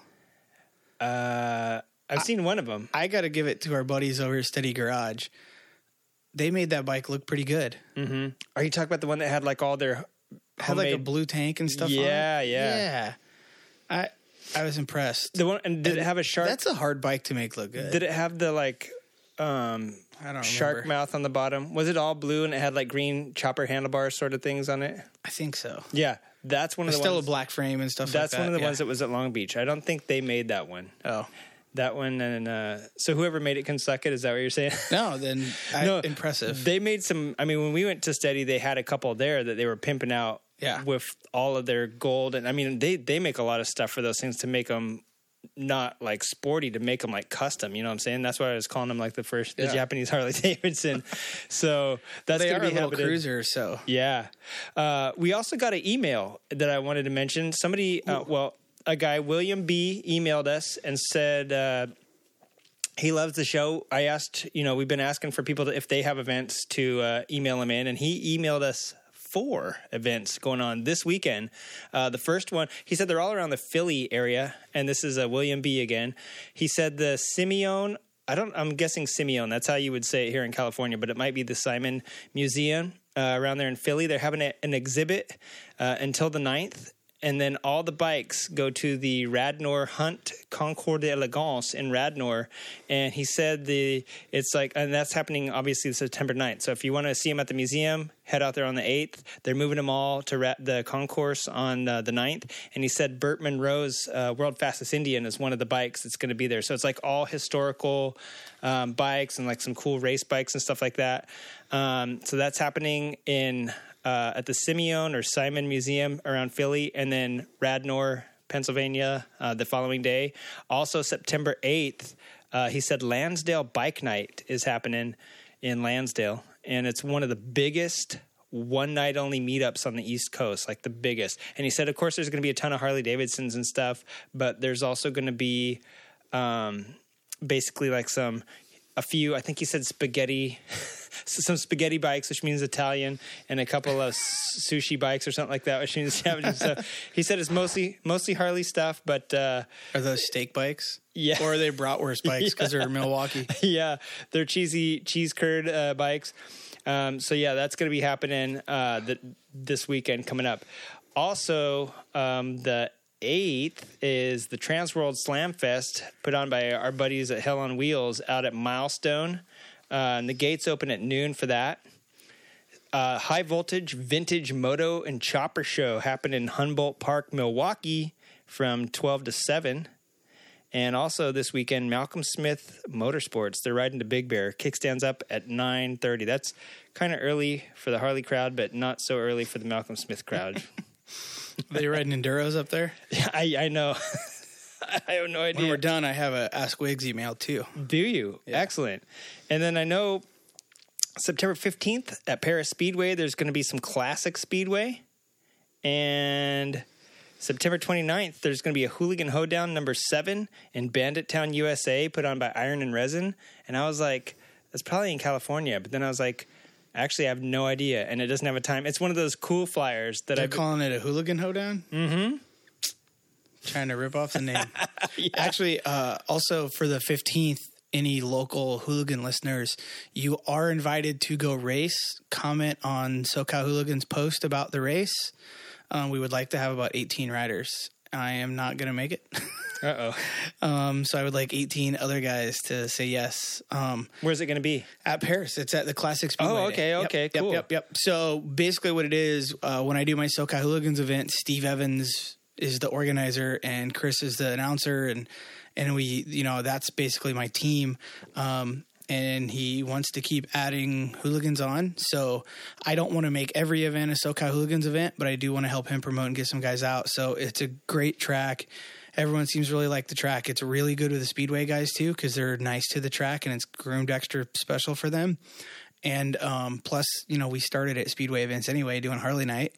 And practice for the November 3rd Hooligan Shootout. So it's a win-win-win-win. Absolutely. That sounds awesome. I finally sound as good as you do. What the hell? Or I don't know. Am I too loud now? My voice sounds a little hoarse. Well.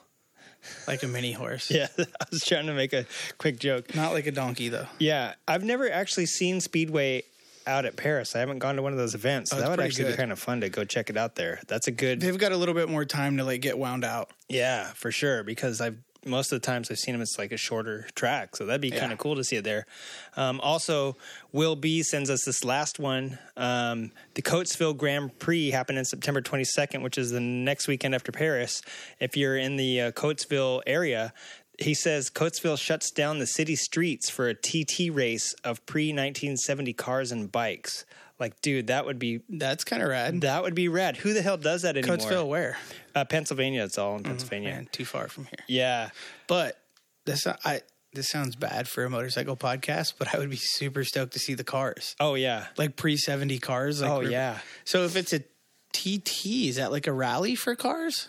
Probably, yeah. I'm guessing that it's Or is it a true like time trial? Not Yeah, I don't know. I don't know what TT stands for on flat track, but Yeah. No, I'm pretty sure that it's probably a tourist trophy, sort of like the Targa TT of the Targa of Newfoundland sort of thing, where it's mostly road racing around the town. That's kind of cool. Maybe there is there could be, for all I know, an off-road section. Could be all pavement. Yeah, Like real road racing. This last year was the first year that Lake Elsinore, or maybe it was 2017, the first year that Lake Elsinore has done the they did Elsinore one last year, GP in the city again, like they used to. You know what I'm saying? Where it actually goes on city streets, because they've just done it around the lake on the motocross track and yada yada. And they actually said, let's bring back the heritage and bring it through the city. So that'd be awesome if Coatesville was like that. You can imagine, like, I'm sure if the town does that, it's kind of like a motorsportsy town, and I could just imagine like all the little kids and families. It's like a 4th of July, but if they're closing down the whole town like that, that's cool. Yeah, well, that's awesome. We have some listeners in the Pennsylvania area. If you want to check that out, if you're close enough, maybe give us a little report from it. Yeah.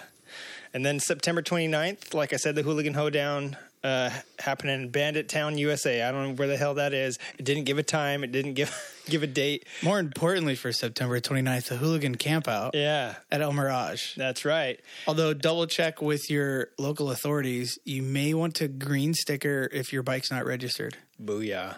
Good. So keep your license plate on if it is, right? Yeah, mine's expired, so I got to figure out what to do. Yeah.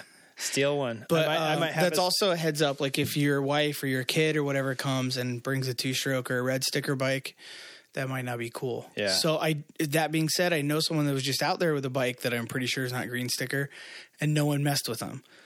But that's you rolling the dice that I'm not paying your ticket.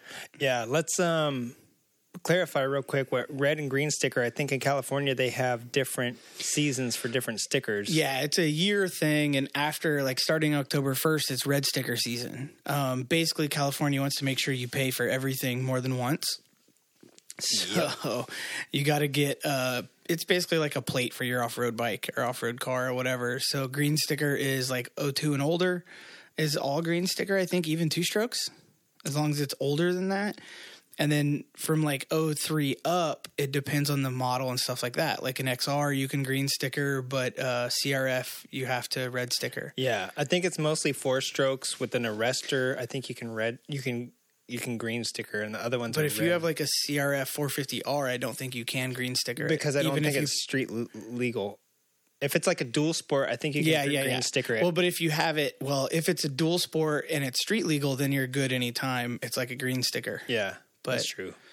Yeah, like my bike, no sticker necessary because I got a street plate on it, right? Right. Yeah. And I have an expired street plate, so I have to figure that out. So, but whatever.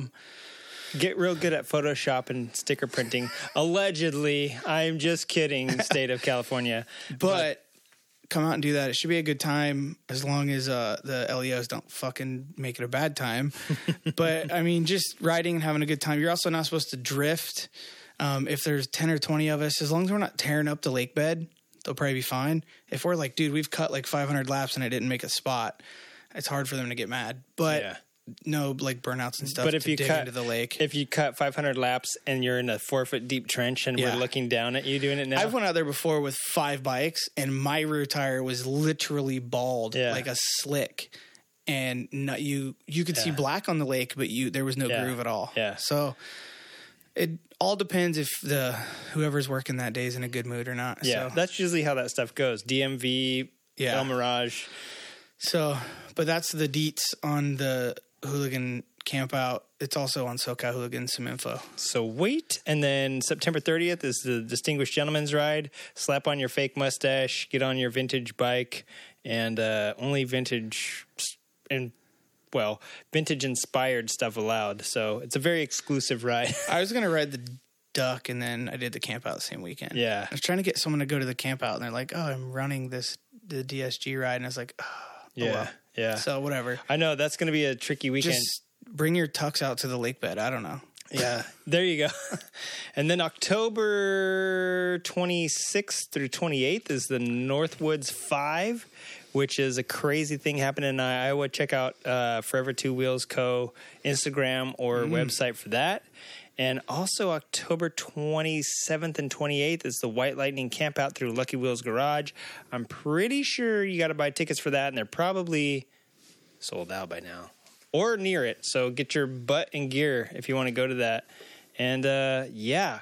Oh, Wiggs, real quick. I have a shout out for us from Instagram that here's the weird thing. I've been trying to get off, as weird as it is being like a social media presence. I've been trying to get off the social media and trying to like be more present in stuff lately. So I've been trying to stay off Instagram when I'm at stuff and not look at it every day, you know, and school just started for my kids. So, I mean, I've been trying to be a pretty good dad about it.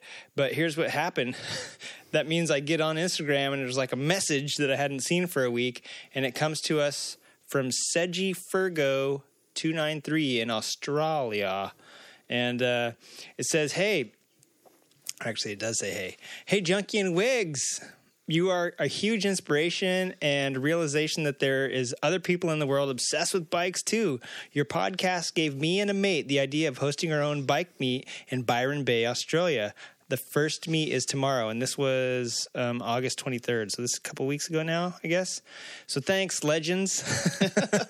If only you knew. Yeah. I'll send some pics and of the setup and some tomorrow, and hopefully some bikes show up. And he sent me a video, and it was, dude, it was rad. It's just like this crazy abandoned barn looking thing or hangar out in the middle of nowhere with like a bunch of weird like Land Rover, the old Discovery, like Safari Land Rovers, and weird like lorry trucks and stuff. And I was like, dude, they look crazy to me. Awesome. And I messaged him back and I was like, those are probably commonplace there. Maybe not, but like to me, those look like crazy. Yeah. Those weird like Subaru cab trucks and stuff. And then they had a couple bikes hanging from cranes and like it would look cool. And a lot of dirt. And so it just looked like you could have a lot of fun with nobody around. And I was like, dude, what a perfect spot for a friggin' bike meet and like party, basically. Yeah. So thanks, Seji Fergo 293. And they're going to let us know when their next one's coming up so that they can, give us a date so we can kind of pump it out. Awesome. But dude, Byron Bay, that I was talking about that last couple I want to say earlier this year because there was a huge like run from Byron Bay to somewhere else. It was kind of like, it sounded like in Australia, Baja like 500 sort of thing, but like a private Baja. Sweet, but yeah. It looks like Byron Bay is a pretty cool place to do like a lot of like ag biking and dirt biking and stuff like that. So thanks for the shout outs and thanks for checking us out on Instagram and thanks for contributing to the motorcycle community. Exactamundo. Bike nights are a cool thing. And I'm glad you had one out in the middle of nowhere. Maybe one day Creative Riding will have a bike night on the middle of nowhere. It'll just be us two. It'll be really exclusive. No one will be able to find us because they don't know what you look like. Every bike night is basically every Tuesday night is a bike night for us. We're hanging, just the two of us hanging out with talking bikes. But so thanks. We got some big news. Wiggins has made it. Back to the studio. He's back to the studio, and while he was away playing in. Oh God! All over the Midwest, everywhere. Right? All over. He was all over the Harley Davidson 115th, some Flat Out Friday, some. Did they do multiple? They did the Byron Beach, but they also did like the Elkhorn race, right? So Elkhorn was totally unassociated, but I did go up early and do Elkhorn. I just wanted to see a different track, even though it turned out to not be my element and scare the living daylights out of me, and I got smoked. I did it anyway. I didn't know all that. Was it crazy dirt or what? Yeah, it was like deep cushion, and the only way to ride it is sideways. But every time I get the bike like sideways, it scared the shit out of me. So, are you just like waiting for it to hook and toss you? No, it would just. I felt like when it would break loose, it would get like way sideways. It was a tough one. If you guys had it figured out, JJ Vestal. JJ, he had it figured out. That's weird. Dude, he's been riding good lately for sure. So, which is cool. I mean, he's talented on two wheels anyway, and then he's been riding his ass off. And, but yeah, it was super fun. It was really cool to go to a different event with those guys and see there were more hooligans than anyone else. There were 24 hooligan bikes there. That was super cool. That was Wednesday. Thursday, I snuck into a private Flat Out Friday practice. I'm not a big fan of how it went down. But basically what they did a special practice. So they had a women's hooligan class. And if you found a girl to ride your bike, you could get into the practice. So I wasn't actually going to let her race, but then she was killing it. So I decided to let her race. So I let Lady Lassen on Instagram, as she's known. I called her. Actually, I hit up Nerissa. And I was like, hey, you want to ride? And she's like, oh, I got to be in the office, blah, blah, blah. She's like, hit up Lassen. So I did. And I was like, hey, would you like to do this? Like, it's just a practice day. Like, just spin some laps, get on a bike different and whatever. So she came down and did it. The bummer for me was that it was just for the ladies. No one else was invited. They're like, well, that's what we kind of want to promote. And it took me a while to figure out how to say it politely. But basically the vibe that I got from the FOF crew was and I get it on both sides, because a couple years ago we did a special photo shoot thing there. And it was for the intro for the race, and Harley wanted the Harley riders there. And I'm pretty sure Harley paid a lot of their bills for a while, or fronted them a lot, whatever, they spent a lot of money sponsoring the event for sure. Yeah, I do. And I remember a couple of years ago, the whole feed, however they did it, however they video encoded it and everything was all presented by Harley. I think now it still is. So, they still do all that, but I was basically like, so you guys don't, they're like, well, we can't open it up to everyone. And I'm like, you don't have to open it up to everyone. You open it up to the California guys, the guys that Harley paid to be here, the guys that are official Harley hooligans. A lot of people use that hashtag, but they're not official. They ride a Harley and they're hooligans. So therefore. Right. And honestly, the only reason any of us really get sponsored from Harley is just from being the original guys. That was it. And some, some people get, I don't know. You guys didn't really, whatever. That's a total other debate. But I was just like, so, a couple years ago, you want us in here to help promote, and now basically you don't need us anymore. So we're just chopped liver, was how it kind of felt. So that's what I'm not a big fan of. That was kind of a bummer. But what was that the reality of the situation, or were they trying to get a different eyes on the crowd? Both, absolutely both. Yeah. They were wanted to promote the women. And here's my thing too. If you wanted to promote the women really well, you could have had the California guys there. One, especially on the practice day, we could have loaned our bike out more. Most of us would let just about anyone on them, especially on a practice day, especially with one or two girls on the track at a time, not racing. They didn't do that. They didn't tell anyone ahead of time. And then two, we could have helped give instructions. We could have talked to them, which I did with the girl on my bike. But, none of that, of course, was thought of. They just kind of set the girls loose, let them do a couple laps, and that was about it. And honestly, nothing against some of the teams, but some of the people that were letting the girls on their bike, even they had no idea. They didn't really race. They couldn't really help them out, and no one really had any idea what was going on. But so I get that that's what they wanted to promote. I totally get that. I'm totally fine with that. And when we did do the photo shoot there a couple years ago, basically people were jealous we got in a day before them. And I get that. And I also get you can do special favors. Fuck this. I don't want to try to explain to everyone, blah, blah, blah. Yeah, you explain it real easy. Hey, dude, Harley sponsored them to be here. Harley paid for the travel to be here. Harley's our main sponsor. Harley wants them on the track. That's it. You don't have to bat an eye. If you want to invite a couple other people and you want to say, hey, these are friends of ours, sorry, we need to keep it limited.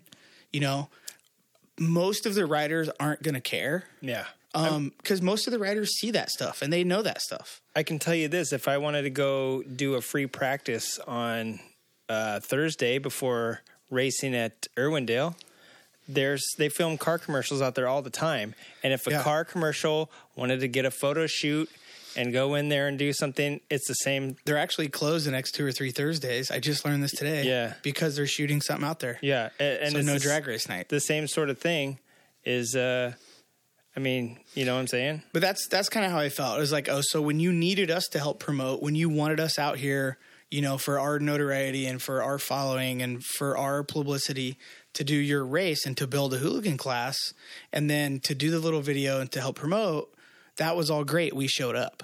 But now that you're big, you don't need us anymore. And I'm not saying, and nothing against any of the guys that run it, and I'm not saying that was even a thought in their head. It was just how it felt on my end. Yeah. So, and with that said too, I got told a couple weeks ago about how the Harley hooligans make all this money. And then the person brought up Rusty Butcher. And then in the reality of things, this person rides for Roland. And I'm like, you comparing myself and Butcher to you, or you comparing Butcher to you is irrelevant. You need to compare Butcher to Roland, because that's the kind of influence, that's the kind of social media coverage, that's the kind of notoriety that Butcher has. You want to compare like who gets what, like compare yourself to me, because like this particular rider, I'm like, that's the level you're at. Yeah. You're not at, like, you're mad that Harley pays Butcher. Like, I'm sorry. Like, Butcher's 140,000 followers or something like that. I would like to say really quick about Rusty Butcher brand and everything is that guy, I've seen him work his tail off, and a lot of his Instagram stuff and a lot of his story is, I don't know how I got here. I make these leather goods and I like to ride motorcycles. Yeah. And people like to watch it because he does interesting stuff. Yeah, yeah. And it's gone from there. Mark's So, yeah. he's got a photographer and a videographer with him. Now he does. Well. Yeah. No, he did. He's had for a while. Oh, really? When we first started, he always had someone there. Like, but at the same time, yes, he works hard. He goes into the shop a lot on Sundays. He does a lot of that. He does work. I don't his think ass he off knew too. he was going to be an Instagram celebrity. You know what I'm saying? No, I don't think he knew that. I don't think, on the same token, I don't think he knew hooligan racing was going to turn into what it turned into. Yeah. Because Mark joined in it not because he thought it was going to be huge, because he thought it was fun. He thought it was rad to go thrash your Sportster and race your buddies. One of the first videos I saw of him was jumping like an on-ramp. Like, that was a few videos in. Yeah, he used to do Tracker Tuesday, just a real quick 5-10-second videos whenever Instagram would only let you do 10-second videos. Uh-huh. And he's liked motorcycles since he was a kid. Yeah. And so I don't think anybody that owns a merchandising and design like Empire should be comparing like you guys to any of that stuff. In my opinion. So I don't know, nothing bad on either of any of that, but I was just like, that was how it kind of made me feel. I was like, and they were like, well, you feel like you guys should get special treatment. And I was like, yeah, I actually do feel like that. Like, I'm not going to sit here and like be all fucking nice. Like, and the shitty part or the funny part is, and the guy listens to the podcast, one of the other hooligan riders totally agreed with me. And he would have been like one of the left out guys, but he's like, no. And he writes for some stuff too. And I read some of his articles, and he's like, I saw these videos coming out of Southern California. Like, which to me is also cool. Like, you like how I just dropped a box that says fragile all over it. Well, the box isn't fragile, just whatever's in it. Yep. So I don't know. I mean, there's both sides to it. Are we going to get a call on Monday from a really upset person that listens to the podcast and is wondering why we're talking? No. I have faith that the people I know that listen to the podcast are, they're used to it. I actually got some more, I learned more people at Harley listen to us. Great. There may be some creative writing podcast stickers at the Harley offices. Awesome. Yeah. But I also got good feedback. It was keep speaking your mind was what I heard. So I'm going to keep speaking my mind. Well, this is our podcast about motorcycles, so we'll keep doing whatever the hell we want. And I do think that all of our listeners, and especially the Harley family of listeners, it's a love thing, Yeah. Ain't nobody got. Whoops. Ain't nobody got time for that. Yeah, I was gonna say, why we don't Ain't nobody got time for that. We ain't gonna say what we want to say.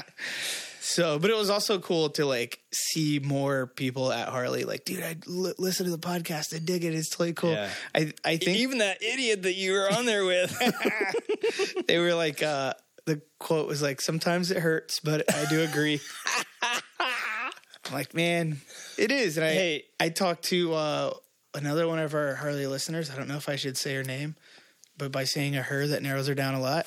Sure. Yeah. Don't we'll just say her. It's the new bikes. Like, I am very excited for the new bikes. Yeah. I really am. I just really hope they do it right. Yeah. And the only reason, here's what I've learned too, and I work for, I don't work for a large corporation, but I work for a company that's big enough that they do like corporate trainings and stuff. And I'm learning more and more stuff about, basically like the AMF years. this what I've been learning recently at work and some of the trainings we've had to go through. And when you're sitting there at work, rolling your eyes, and then you get home and you think about it, and you're like, wow, this like makes sense in a different way. I can relate this to motorcycles because you hear stuff all the time. And like, I've been wondering about the AMF years. Were Harleys really that bad, or were they really that good? Because what you hear is what is the truth, and it's not necessarily the truth. You know what I'm saying? Like, that's one of the things that we're learning is like, if a new person starts at your job and you say, like, if they hear two different people say sort of the same thing, boom, it's a reality to them, and they've never experienced it. And so they don't have to physically or mentally experience something for it to become a reality. So you hear about how crappy certain bike brands, like KTMs don't do this, Kawasaki's don't do this, or Harleys always do this.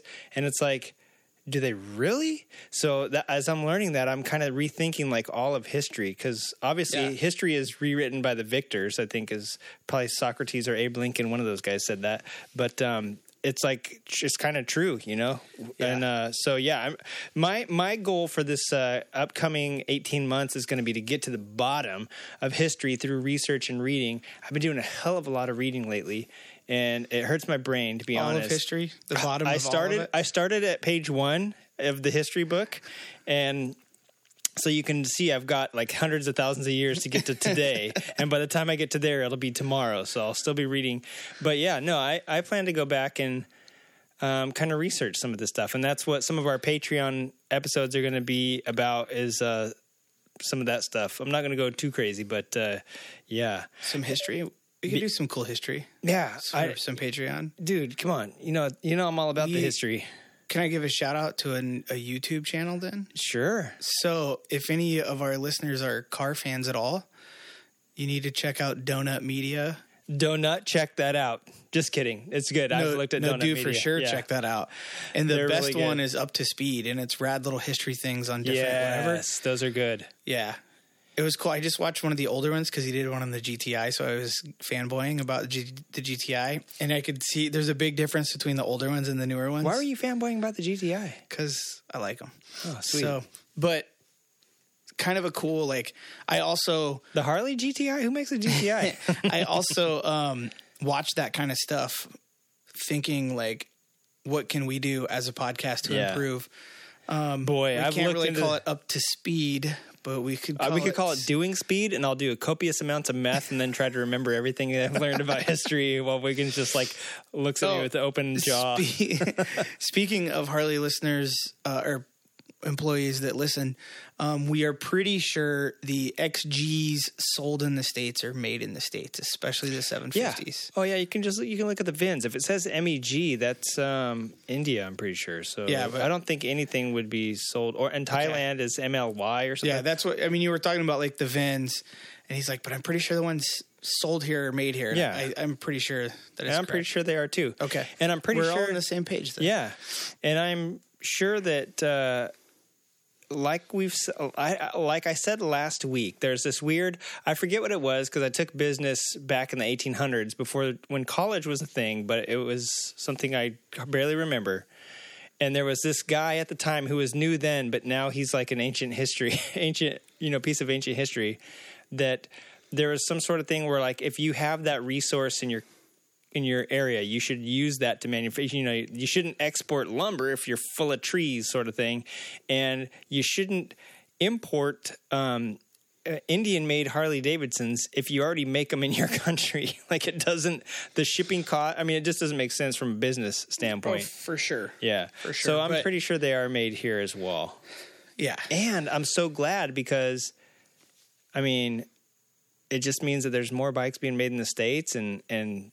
I know they're slowly closing the Kansas City plant, but I mean, it's still cool that there's still going to be York and there's still going to be whatever's up in the Milwaukee one area. right outside of Milwaukee, I think, too. I forget what that plant's called, but yeah. Yeah, it's all good. Should we... we should do this. Should we do the Ask...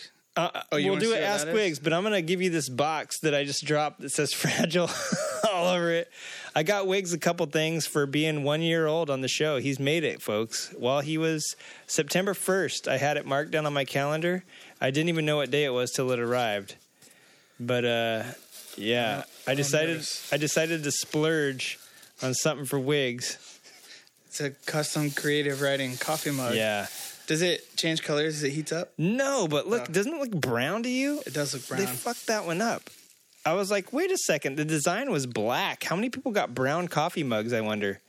There's probably a few. Now I'm going to have to drink coffee out of a mug. Dude, it's brown. Or beer. It's supposed to be black. Is my logo black and then the cup's brown? No, it's yellow and red. Yeah, that is so weird. I wonder how many people ordered these expecting the black creative writing logo and got a brown one. I mean, I don't really care. It's coffee, so brown kind of fits. Or but beer. It's like they made, or beer. But it's like they made one, like, stamp, and then they just keep using it until it gets lighter each time, like an ink cartridge. What the hell? Like, I don't know how they make coffee cups, but there's your brown creative writing. So we've coffee sold cup. like 50 of those, and you took all the profits and blew on one for me. Dude, we sold enough that I had enough money plus $4 to get you that one. I was wondering where my payment from Zazzle was, because we sell these mugs on Zazzle, and they're like, well, we'll pay you out when you sell $50 worth of merchandise. And then when I ordered this cup for you, I was like, oh, that's why you haven't got a payout yet, is because I've only got $20 worth of it. But it's fine. It paid for that mug, and something else is coming for you. I guess they didn't ship them at the same time, which is really weird, but yeah, you got something else coming, so maybe next week's show you'll have it. Are you going to be here next week? Sounds good. Yeah. Okay, I think so. I should be here for the foreseeable future. Woo! I know. Chris, my wife was like, we haven't seen them in a while. And I was like, yeah, he's been out of town. I've been jet setting. I'm kind of tired right now. Yeah. That's kind of awesome. And remind me after the show, I want to talk to you about some coffee mug stuff. Yeah, for sure. So I hope you're not too tired. We're only halfway through. No, I'm good. I'm good. Through the show. So we haven't asked Wigs. Let me find that. So it was a very important question from our friend Chris Geis. He said, I'm thinking about getting into flat track racing, and I wanted to start training and eating right. No.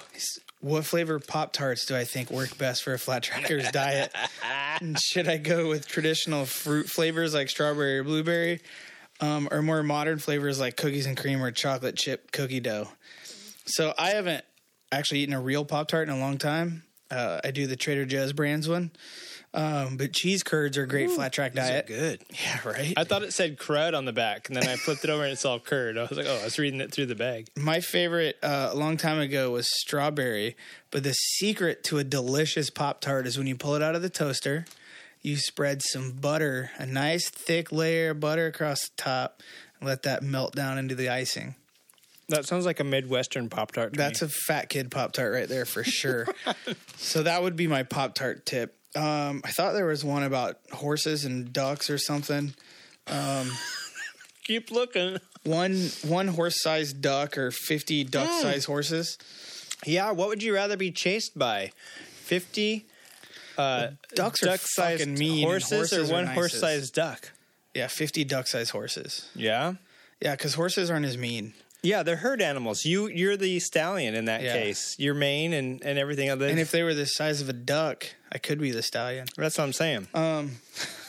Zing! Yahoo! Oh, shit, I I get zung it. myself. Yowza. And I But yowzered. ducks Woo! can be kind of mean and they're small. Can Oh, you listen. imagine if it was horse size? Fucking hey, it would peck your It's not fucking as bad head as a off. goose, but... Could you So- imagine? And then he busted my balls for not giving him a shout out. And I was like, I don't even know what episode it is anymore. Yeah. I guess it's 141. Yes. So, shout out though. Good question. Good question on the Pop-Tarts. I'm glad I got to give my secret Midwestern recipe for I know. Pop-Tarts. Chris Geis, the first Yeah. thing you need to do also is just for men your hair, because you can't have you're too coordinated. You need to have like crazy upper or crazy lower. So either just for men the beard or just for men your hair. But you got the good hair. You start growing your hair out a little bit. You got a really good head of hair for a guy in his 80s. Yeah, I think he's only like in his 50s. But that's okay. I'm just being mean. No, Chris, you got a really good head of hair. What you need to do is start growing that out. And once it reaches shoulder length, then they go ahead and just for men, either the beard or the hair, one of the two. Because you got to mix it up a little bit. Or go pink with both of them and call yourself Wild Child. I don't know. But yeah.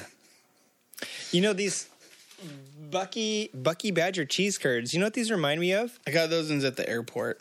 These reminds me of when my kids take shredded cheese, since we live in California and we eat a lot of tacos and burritos and we use the Mexican shredded cheese. Those remind me of if you just take the... Because they're like, it's the mix, the white and the Yeah. yellow. It's a mix, white and yellow. So it reminds me of the Colby Jack shredded mix. But it also reminds me of when my kids take it out and just smash it in their hands and then eat little cheese balls. Is that basically what a cheese curd is? Cheese curd is pre-shredding, but yeah. Yeah. So It's like if they were regressing it back to a curd. Yeah, that's basically what they do. They take the shredded cheese out and smash it into like a cheese snowball, if you will, and then eat it. And sometimes I do it too, and then I throw it at them and watch them try to catch it. It's funny because I really like shredded cheese. Just take a little handful and throw in my mouth. Yeah. Which is pretty well what curds are. Yeah. And they're delicious. At my wedding, I asked people to throw shredded cheese because I said, I don't want to slip on the rice. And then it's secretly because I wanted to catch the cheese in my mouth as I walked down the aisle. So I had lots of shredded cheese at my wedding. So, hey, I want to talk about enough of this congratulating you on your year. We expected that. What the hell? How much fun was the 115th? Like, you told us a little bit about the Elkhorn, but come on, dude, tell me about the rest of it. Like, so let's see. So after Thursday, I got a little intoxicated Thursday night, true hooligan fashion. And so I sent Miss Lassen a message, and I was like, someone I think bet me a beer that their rider would beat my rider. And I was like, well, that's some bullshit. I want that beer.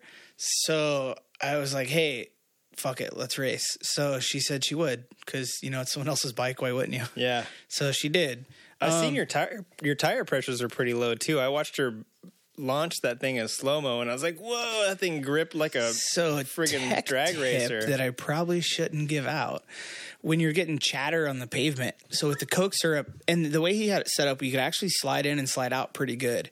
So on Thursday, too, she was sliding in a little bit, but not much. But then she would turn the bike, and like coming out, she'd whip it, and it'd slide and spin the rear tire just a little, and then it'd hook. And she was ripping, and it was pretty impressive, like laying little black marks on the pavement. I was like, all right. So, when on the pavement, when you hit the brakes, you'll get chatter. The whole bike will violently chatter. And as Jeremy's gotten better with the amount of Coke syrup and how to do the Coke syrup, it's kind of went away, but it will still happen. I saw them spraying it in the air instead of down on the ground. And I don't know. Maybe they just thought it tastes good. Yeah, that's true. I think maybe the guy was getting a shower. I figured they would. I didn't know if that was supposed to disperse it and maybe not make it as thick as just spraying it straight on the ground. Maybe it was too grippy spraying it straight to the ground. So when you get that chatter, what you can do counterintuitively is you actually lower the PSI. So we were thinking pavement. We were all running super high PSI. I was going to say like 45 P. Yeah. Usually we run like 18, 20 in Dunlops, maybe a little less. I was down to 15 and 16, I think. Wow. So it's really low, but and the other downside of flat track tires, the knobs are so close together, as you guys can visually see in my hands right now. When the tire flattens out, the knobs get closer and make they can't see. Oh, they make like a So the knobs close together and make a slick. Well, on the pavement, that's cool. On the dirt, that's not. So on a really good clay track, it's okay. But so that's another thing with flat track tires, especially the Dunlops the Maxxis are a little closer. So, but that's what we do on the pavement. We run a low PSI. So yeah, you could see that tire squishing a little bit. Yeah, when she launched, I saw it. Yeah, I got another slow-mo to send her, and you can see as she comes out of the corner that the rear wheel's spinning faster than the front. Really? So she was on it then. Yeah. So a lot my fault. Like, so she crashed in her heat. No big deal. I mean, she didn't have her foot on the brake, and she went for a pass and just front tire hooked the guy's rear tire, or the girl's rear tire, and kind of high-sided her. And she hopped up, no big deal. Everything's cool. Bars were forward, but I have those ROX risers, so I pulled the bars back. Air cleaner got ripped off, so we put the air cleaner back on. No big deal. I didn't pull on the throttle. So I go to line up for my heat race, and I was in the first heat, second starting position. I believe there were 7 heats, so that means I qualified 8th overall. So the guy that won the main, Rich Heverly, was in my heat. So my chance of winning and you have to win it to go to the fucking main. So my chance of winning the heat was slim to none, but I would have got a good starting spot in my Conti. So anyway, I didn't even start in the heat. Totally my fault for not. How fucking amateur is it to not like? Oh, let's blip the throttle and make sure the throttle tube spins. What it had done when it hit the air cleaner, it bent the carb bracket into the carb. The one I have barely clears anyway. I actually had to file clearance on it, and it pulled the throttle cable, got knocked off of the little wheel. So pulled in, we got it fixed, but I had to start on the back row of the Conti. Yeah, on the Harley Davidsons, there's like a little bracket on the outside, right where the air cleaner is, right? Yeah. Okay. So it kind of holds the carb. Did it hold it open or closed or what? It holds it closed. I got it to kind of open up a little bit, but then it wouldn't close. Yeah. So super sketch. I couldn't fucking do anything. So you just went wide, full open on the whole. Yeah. So, and the bike, I mean, that little track and the gearing, the bike was violent. So I was on the back row of the Conti. I had it, and I told her, I'm like, look, if I make the main, I'm probably not going to let you run it. If I don't make the main, you can run it. I don't care. It's not going to matter. I'm not in the main. So I didn't make the main. So, but I will say, like, dude, Trusty Rusty was feeling good. Nice. The new Mikuni is snappier, and they narrowed the infield of the track so you could hit the corner tighter and run down a tighter inside line. And I had explained to her and some others, like, the traditional flat track thing is in wide, out low. Yeah. But on the pavement, it's so small, so tight, and there's so many riders that a lot of times you just stay low, you jam the brake, turn the bike as tight as you can turn it, and you just pull the throttle again. Yeah. But I had the bike hooked up so good, it was pulling wheelies out of the corners where I had to, and I'm like leaning on it, trying to pull the front end down, and it's just ripping.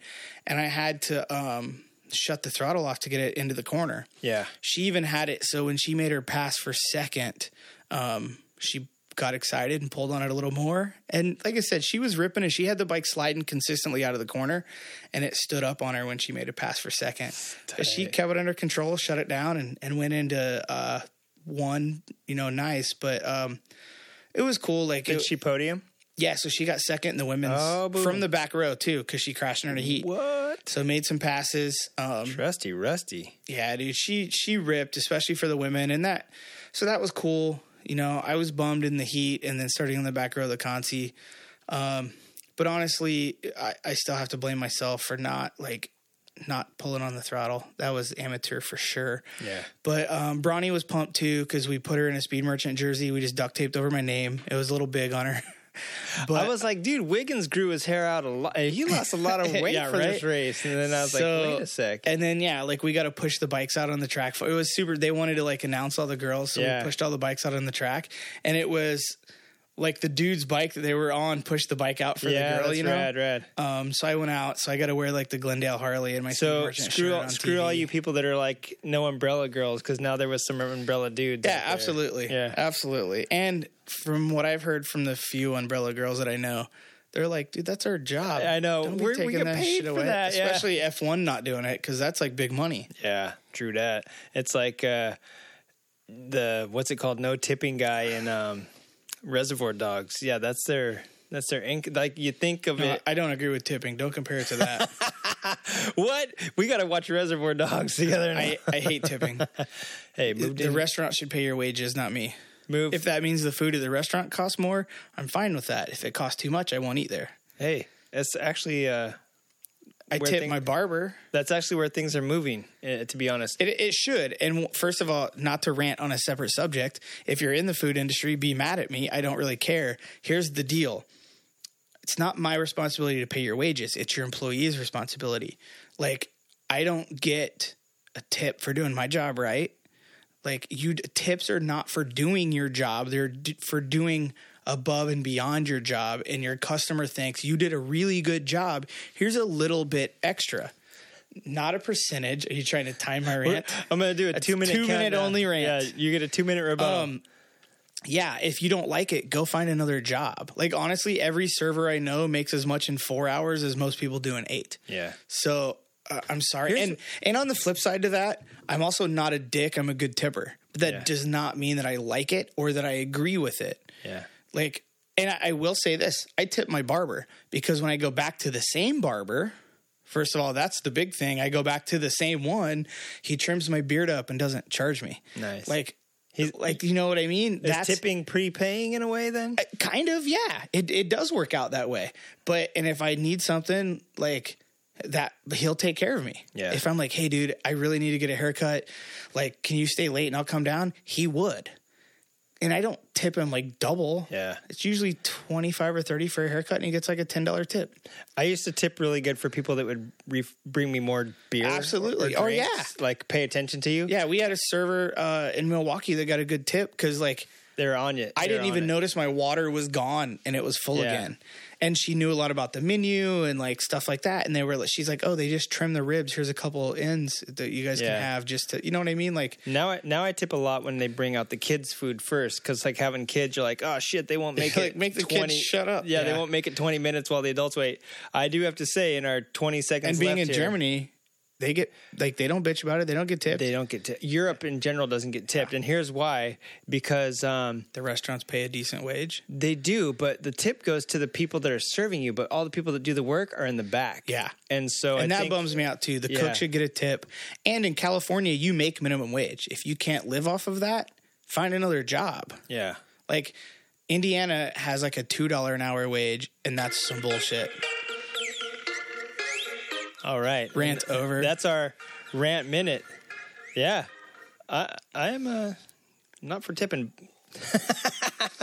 And not because of being a cheapo jerk, but because I think this I dude's tip back to well, say- but exactly. So, I think believe- it can be done so much better, Yeah. and I think that just the restaurant. I mean, that's not my responsibility to pay your wage. So how'd it feel being an umbrella boy? Felt good.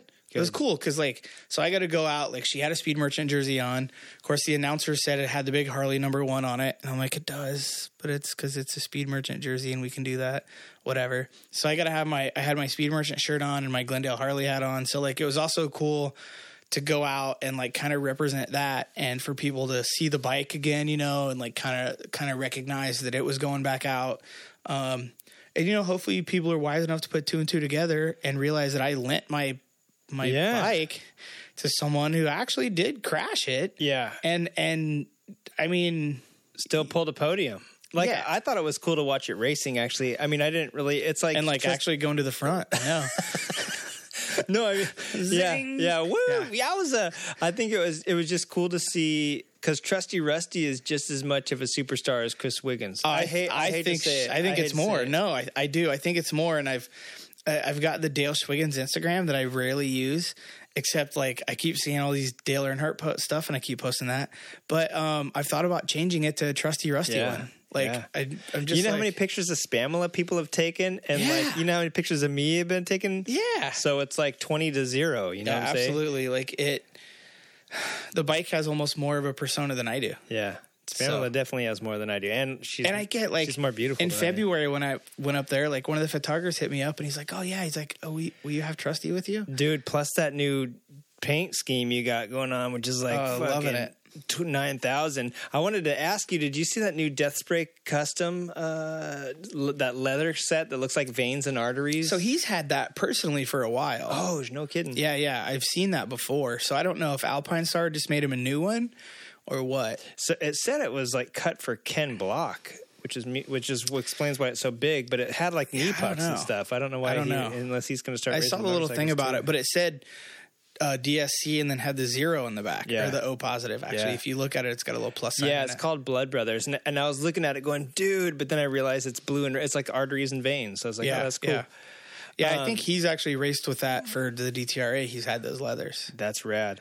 Did you race Brighton Beach at all? I did. Flat Out Friday was, I mean, So I did Flat Out Friday. Yeah. And then I missed the hill climb. We didn't get back to the house till after midnight. Yeah. And then we went and ate dinner, which I probably didn't have to do. Because dinner at midnight, I wasn't even that hungry, but we did have some good food. That always sucks. And Even when then, you're starving, dinner at midnight kind of sucks. Yeah, I wasn't even hungry. They were like, look, I found this place. It ended up being really good. So you had to go. Yeah, so I went. But, yeah, dude, it rolled around at like 6. We had to be there at like 6:30 or something. And I woke up at like 6, and I was like, fuck this. I felt hungover even though I didn't have anything to drink that Friday night. Yeah, that's called well, not necessarily jet lag, but that's called like, it's basically the same thing. You're exhausted. You've done, I probably had a little hangover left from the night before. You've done so much stuff in a couple hours. So I didn't do the hill climb, and then we went over to Brighton Beach, did the Brighton Beach Brawl. I didn't make it on TV because I only made it to the second round, and it was the third and fourth round that we're on. But it was super awesome. The fans loved it, and it was sketchy as fuck. Yeah, it looked gnarly. Did you see JJ's crash? I saw him reach up for some tear-offs and then just eat it. Tank slap. Yeah. Oh, dude, but that's gnarly. So we had to run flat track tires. There was no changing tires, which sucked because I have another set of wheels. I mean, that was knobby territory right there. And they kept packing it, but it didn't matter. You do half a lap, and it would just dig sand, in. Dude, yeah, it's sand. They did dig down deeper to get closer to the water level under it. The straightaways, that's fine, dude. I would get hooked, and Trusty'd hit some crazy, like, whoops.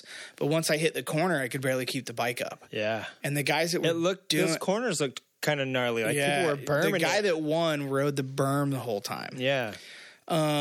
I don't even know how. So it was a total motocross thing. Yeah. And I'm not a motocrosser. Yeah. So to be not a motocrosser and have a 450-pound bike, it was not my jam. Yeah. But it was cool. It was really cool to be out there. It was cool to see all the Harley fans and that. And the way they decorate everything was cool.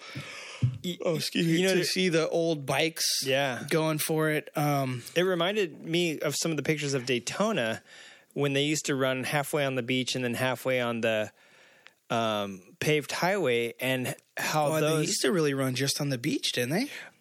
I think the sand at Daytona is different, though. One of the straightaways was, but still, after because in the old pictures there was like 50 guys, because it was like the Daytona 200, but on the beach instead of on the.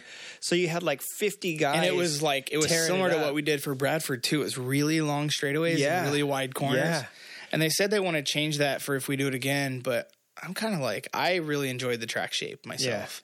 Yeah. As much as I sucked at the track, it was a cool shape. I saw the post on Instagram of it coming together and it being created, and I thought, dude, that is a long fucking long straightaways, real tight corners. But again, the corners were so hard to ride that it was cool to have the long straights. It looked like the straightaways were hard to ride. I mean, there was dudes bouncing down the whole straightaway. Sure.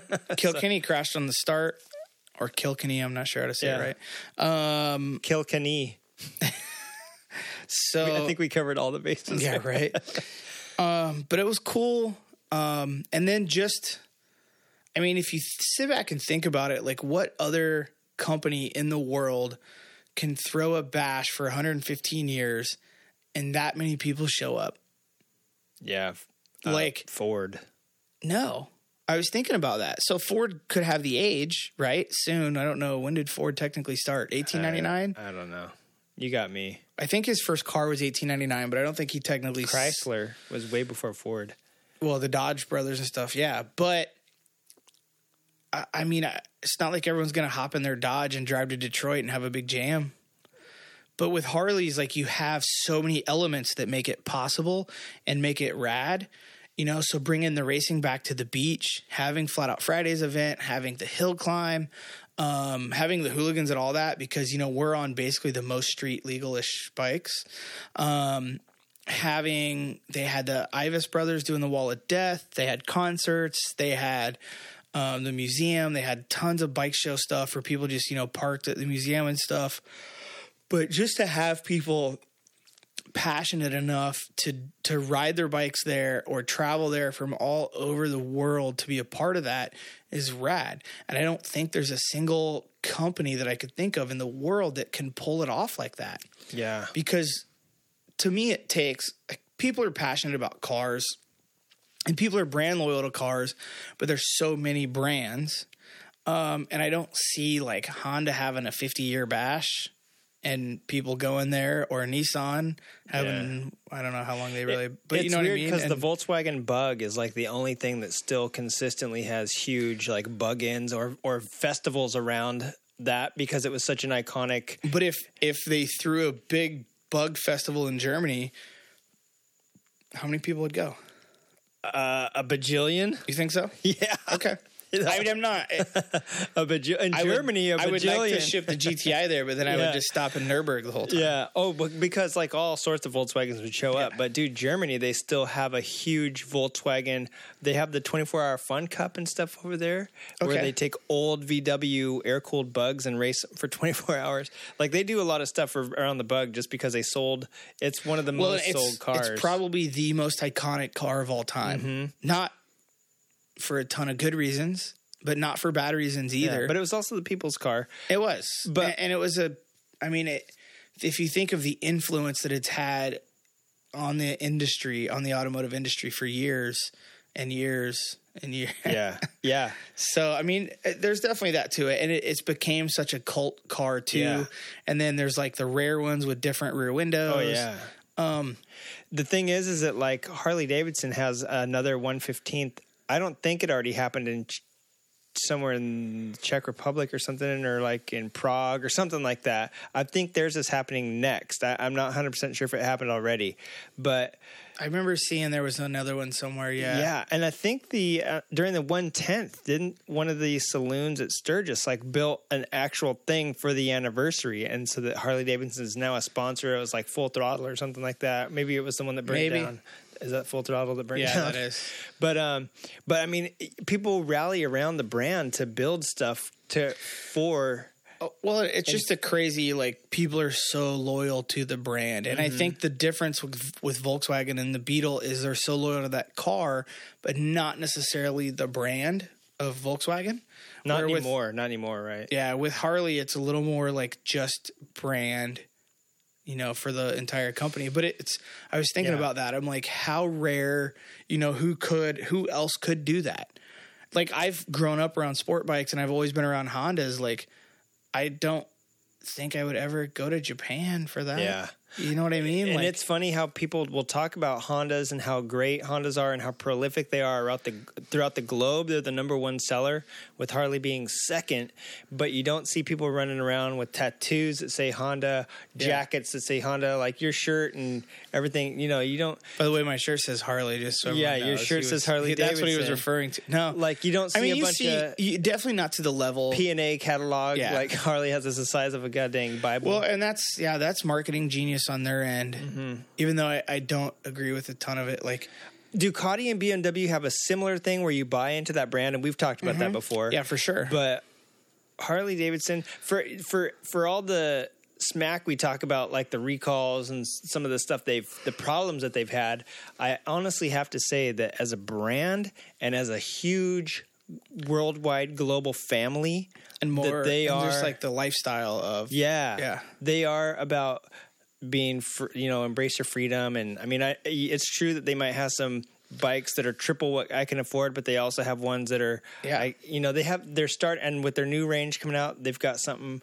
for everybody. So yeah. I haven't seen besides. I was thinking about it. I would love to see the Street Fighter go road racing, especially if that class is going to happen where they're going to have a bunch of Street Fighters. That would be really there'll cool. be something for it in Moto America. Yeah. for sure. So, I mean, that would be really cool to see them, because I think if that engine is developed enough that they might not be a front runner right away, but I mean, what's the CC limit on, is it 1200? Is that from the Ducati V2 or, V-twin? 1199, I think, was as big as they went. So you'd probably have to take the 1250 and make it a 1200. Yeah, I mean, we're going to see all sorts of cool stuff. Yeah, and I know the president rode a new live wire at the parade on Sunday. So The president of Harley Davidson. oh, no kidding. Yeah. So no, not of the United States. I was like, Not dude, that I don't one. think that guy can ride. So that was cool to see, and I was talking to someone at Harley, and the whole weekend is a blur. But the electric they are excited about it, and I'm excited about it. And it's one of the guys I was talking to that works there that listens to the show. He brought that up, and he was actually really excited that our show talks so much electric, because he was kind of like on the same page we are. He's like, it is the future. Yeah. Maybe not 100% the future. Like, we don't think, and we hope it's not going to replace, but we know that it is happening. Well, like, dude, I mean, there's even like hydrogen. There's other stuff that's not for sure. petroleum, but I mean, it's all But being electric explored. seems, like it or not, I think electric is the most one that's been viable picked. for motorcycles, I think, for sure. And they were talking range anxiety and stuff like that. And I still stand behind, after riding the Zero and the research that we've done, that as a daily commuter, electric is where it's at. Yeah. There's been a handful of times that I've ridden to San Diego and back and would have needed to charge a bike. The rest of the stuff is around here to the Lion and back to Orange County and back, or whatever, I don't know. Yeah. I mean, how far actually is San Diego from here, though? It's like 150 miles, I think. Is it? Okay. Depending on it how. 2 weeks ago. Yeah, so. depending on where you go in San Diego. Yeah, because we're North LA. I rode from. And I was going to like South San Diego. From what beach is south of Coronado? Tijuana Beach. Like Coronado's pretty far south. Yeah. So I was down at the dealer show a couple weeks ago. And I rode down Coronado because I hadn't been on Coronado in probably 12 or 13 years since my buddy, maybe a little more, Dude, since like my buddy graduated. IB Coronado school. is like pretty far south, I think. Yeah. So I rode across. So we were in like downtown by the gas lamp. So I rode across the bridge to North Coronado. I rode down Coronado. I had to fill up there, and I made it. I didn't quite make it home on a full tank. So yeah, it's like probably 150 from the south edge to Pasadena. Yeah. So but man, I think it's happening. I think the range is getting there. It's getting better. And the fact is, like, again, so for something like that, yeah, if you're commuting to San Diego every day, you can't do it. But if you're commuting, I do 30, which is kind of far. It's 45 minutes, but I know guys that do more, So if you can do 60, 80 miles one way and then plug your bike in at work, I think it's a hot setup. I think it's happening. The Livewire, I think, looks good too. Yeah, it looks a lot different than the one they showcased a while ago, and it looks badass. Similar to it. It looks more production ready, where the original one was very billet machined. This one looks a lot more cast, but I think it looks better. I think the fairing looks good. I think the faux tank, I don't know what you would call it. It's not really a gas tank, but it's got a little cover. Charger cover, the charger holder. Yeah, I don't know.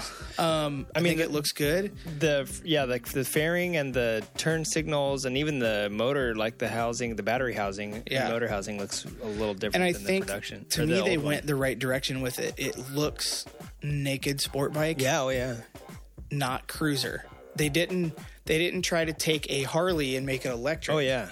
Which I think is good because I don't think those are the same people. Yeah. And it's good that they see that and they're not trying to do an electric V-Rod or something like that. Yeah. I can tell you though right now, I know about 17 people that if you made a fake V-twin cast like housing and smashed it over they would buy it just because it looks like a cruiser. See, I hate that. There was a bike at the one show that was electric and it looked like a V-twin and it was just covers. And I'm like, to me, that defeats the purpose of a motorcycle. Not the purpose, defeats the visual of a motorcycle. Like, the beautiful thing about a motorcycle, especially a naked one, is you see the workings. I don't want fake workings. You know what I mean? Like, so what if it's an electric? I think on a Zero, the electric motor looks good. The round motor right in front of the swing arm. Yeah. I think the motor itself looks good. It's got the little heat sink. I think the batteries and how they did the frame around the batteries is disgusting. And on the DSR, I think it looks a little better. I mean, you were talking about the Supermoto. I actually saw a Supermoto in the wild, and I didn't even notice it because it was. But when you had time, we had time to sit there and look at it. Yeah, you noticed a bunch of stuff. But I think the Livewire looks good. I will be very interested to see the price point. If I had to guess, it's going to be more than a Zero. Hopefully, it's not as much as an Energica. Yeah. But it's definitely a step in the right direction. I really hope they sell. I hope it's a good thing for them. And here's a huge, huge, huge benefit that I just talked with someone at the 115th that I didn't know at the dealer show that I didn't really think about. Think how many and how close together and the locations for Harley dealers. Now, Harley already has an infrastructure to set up charging stations. So if every dealer puts in a charging station with a couple plugs, now you have a gas station every how many miles where you can stop and plug if you're on a trip. It's not ideal yet, but it's already better than Tesla. Yeah, I mean, talking to our the guest John a few episodes ago, when they're going all over the United States as it is, setting up infrastructure here and there. That's even more. Add Harley dealerships for sure. to your map now. Yeah. And, I would have to think that they would allow anyone to charge there. But I'm just saying it's an infrastructure that already exists. The locations are already there. It's just getting the dealerships to put them in. And, I If think you have an electric motorcycle and you're looking at, I guarantee Harley would let you charge there, because if you're on a Bramo, they could, or not Bramo, but a Zero or something, they could maybe talk you into trading that in for a Harley. Yeah, absolutely. I mean, that's honestly kind of their deal, is the dealerships are friendly to motorcycles, to all motorcycles. And that's one of the reasons they get so many customers to convert. But, like I said, I think it's a good thing. I think it's a good looking bike. I would say to our listeners there, I would really like to ride one, maybe have it for a couple months to, get an in-depth feel of or something. But no, I think it's definitely a good thing. The Street Fighter, I'm super excited Chris for. will be providing the insurance. Not the show is. Yeah, I don't care. We're gonna have to go. Progressive. I need to insure this bike. It's not really out yet. Yeah. But yeah, no, and congratulations to Harley on 115 and just doing it. I mean, having the future and also showcasing the past, and then showcasing the fun and the lifestyle, and having one of the. You were voted America's friendliest hooligan, by the way. I know JJ. Were you the only one that voted? Bella voted. I just did nominations here, so I didn't have time to post them out. But so there was only time to do 2 votes. But yeah, so that's the 115. That's going to be our show. We're getting long in the tooth, and yeah, man. You got any cool sign-offs? That's it.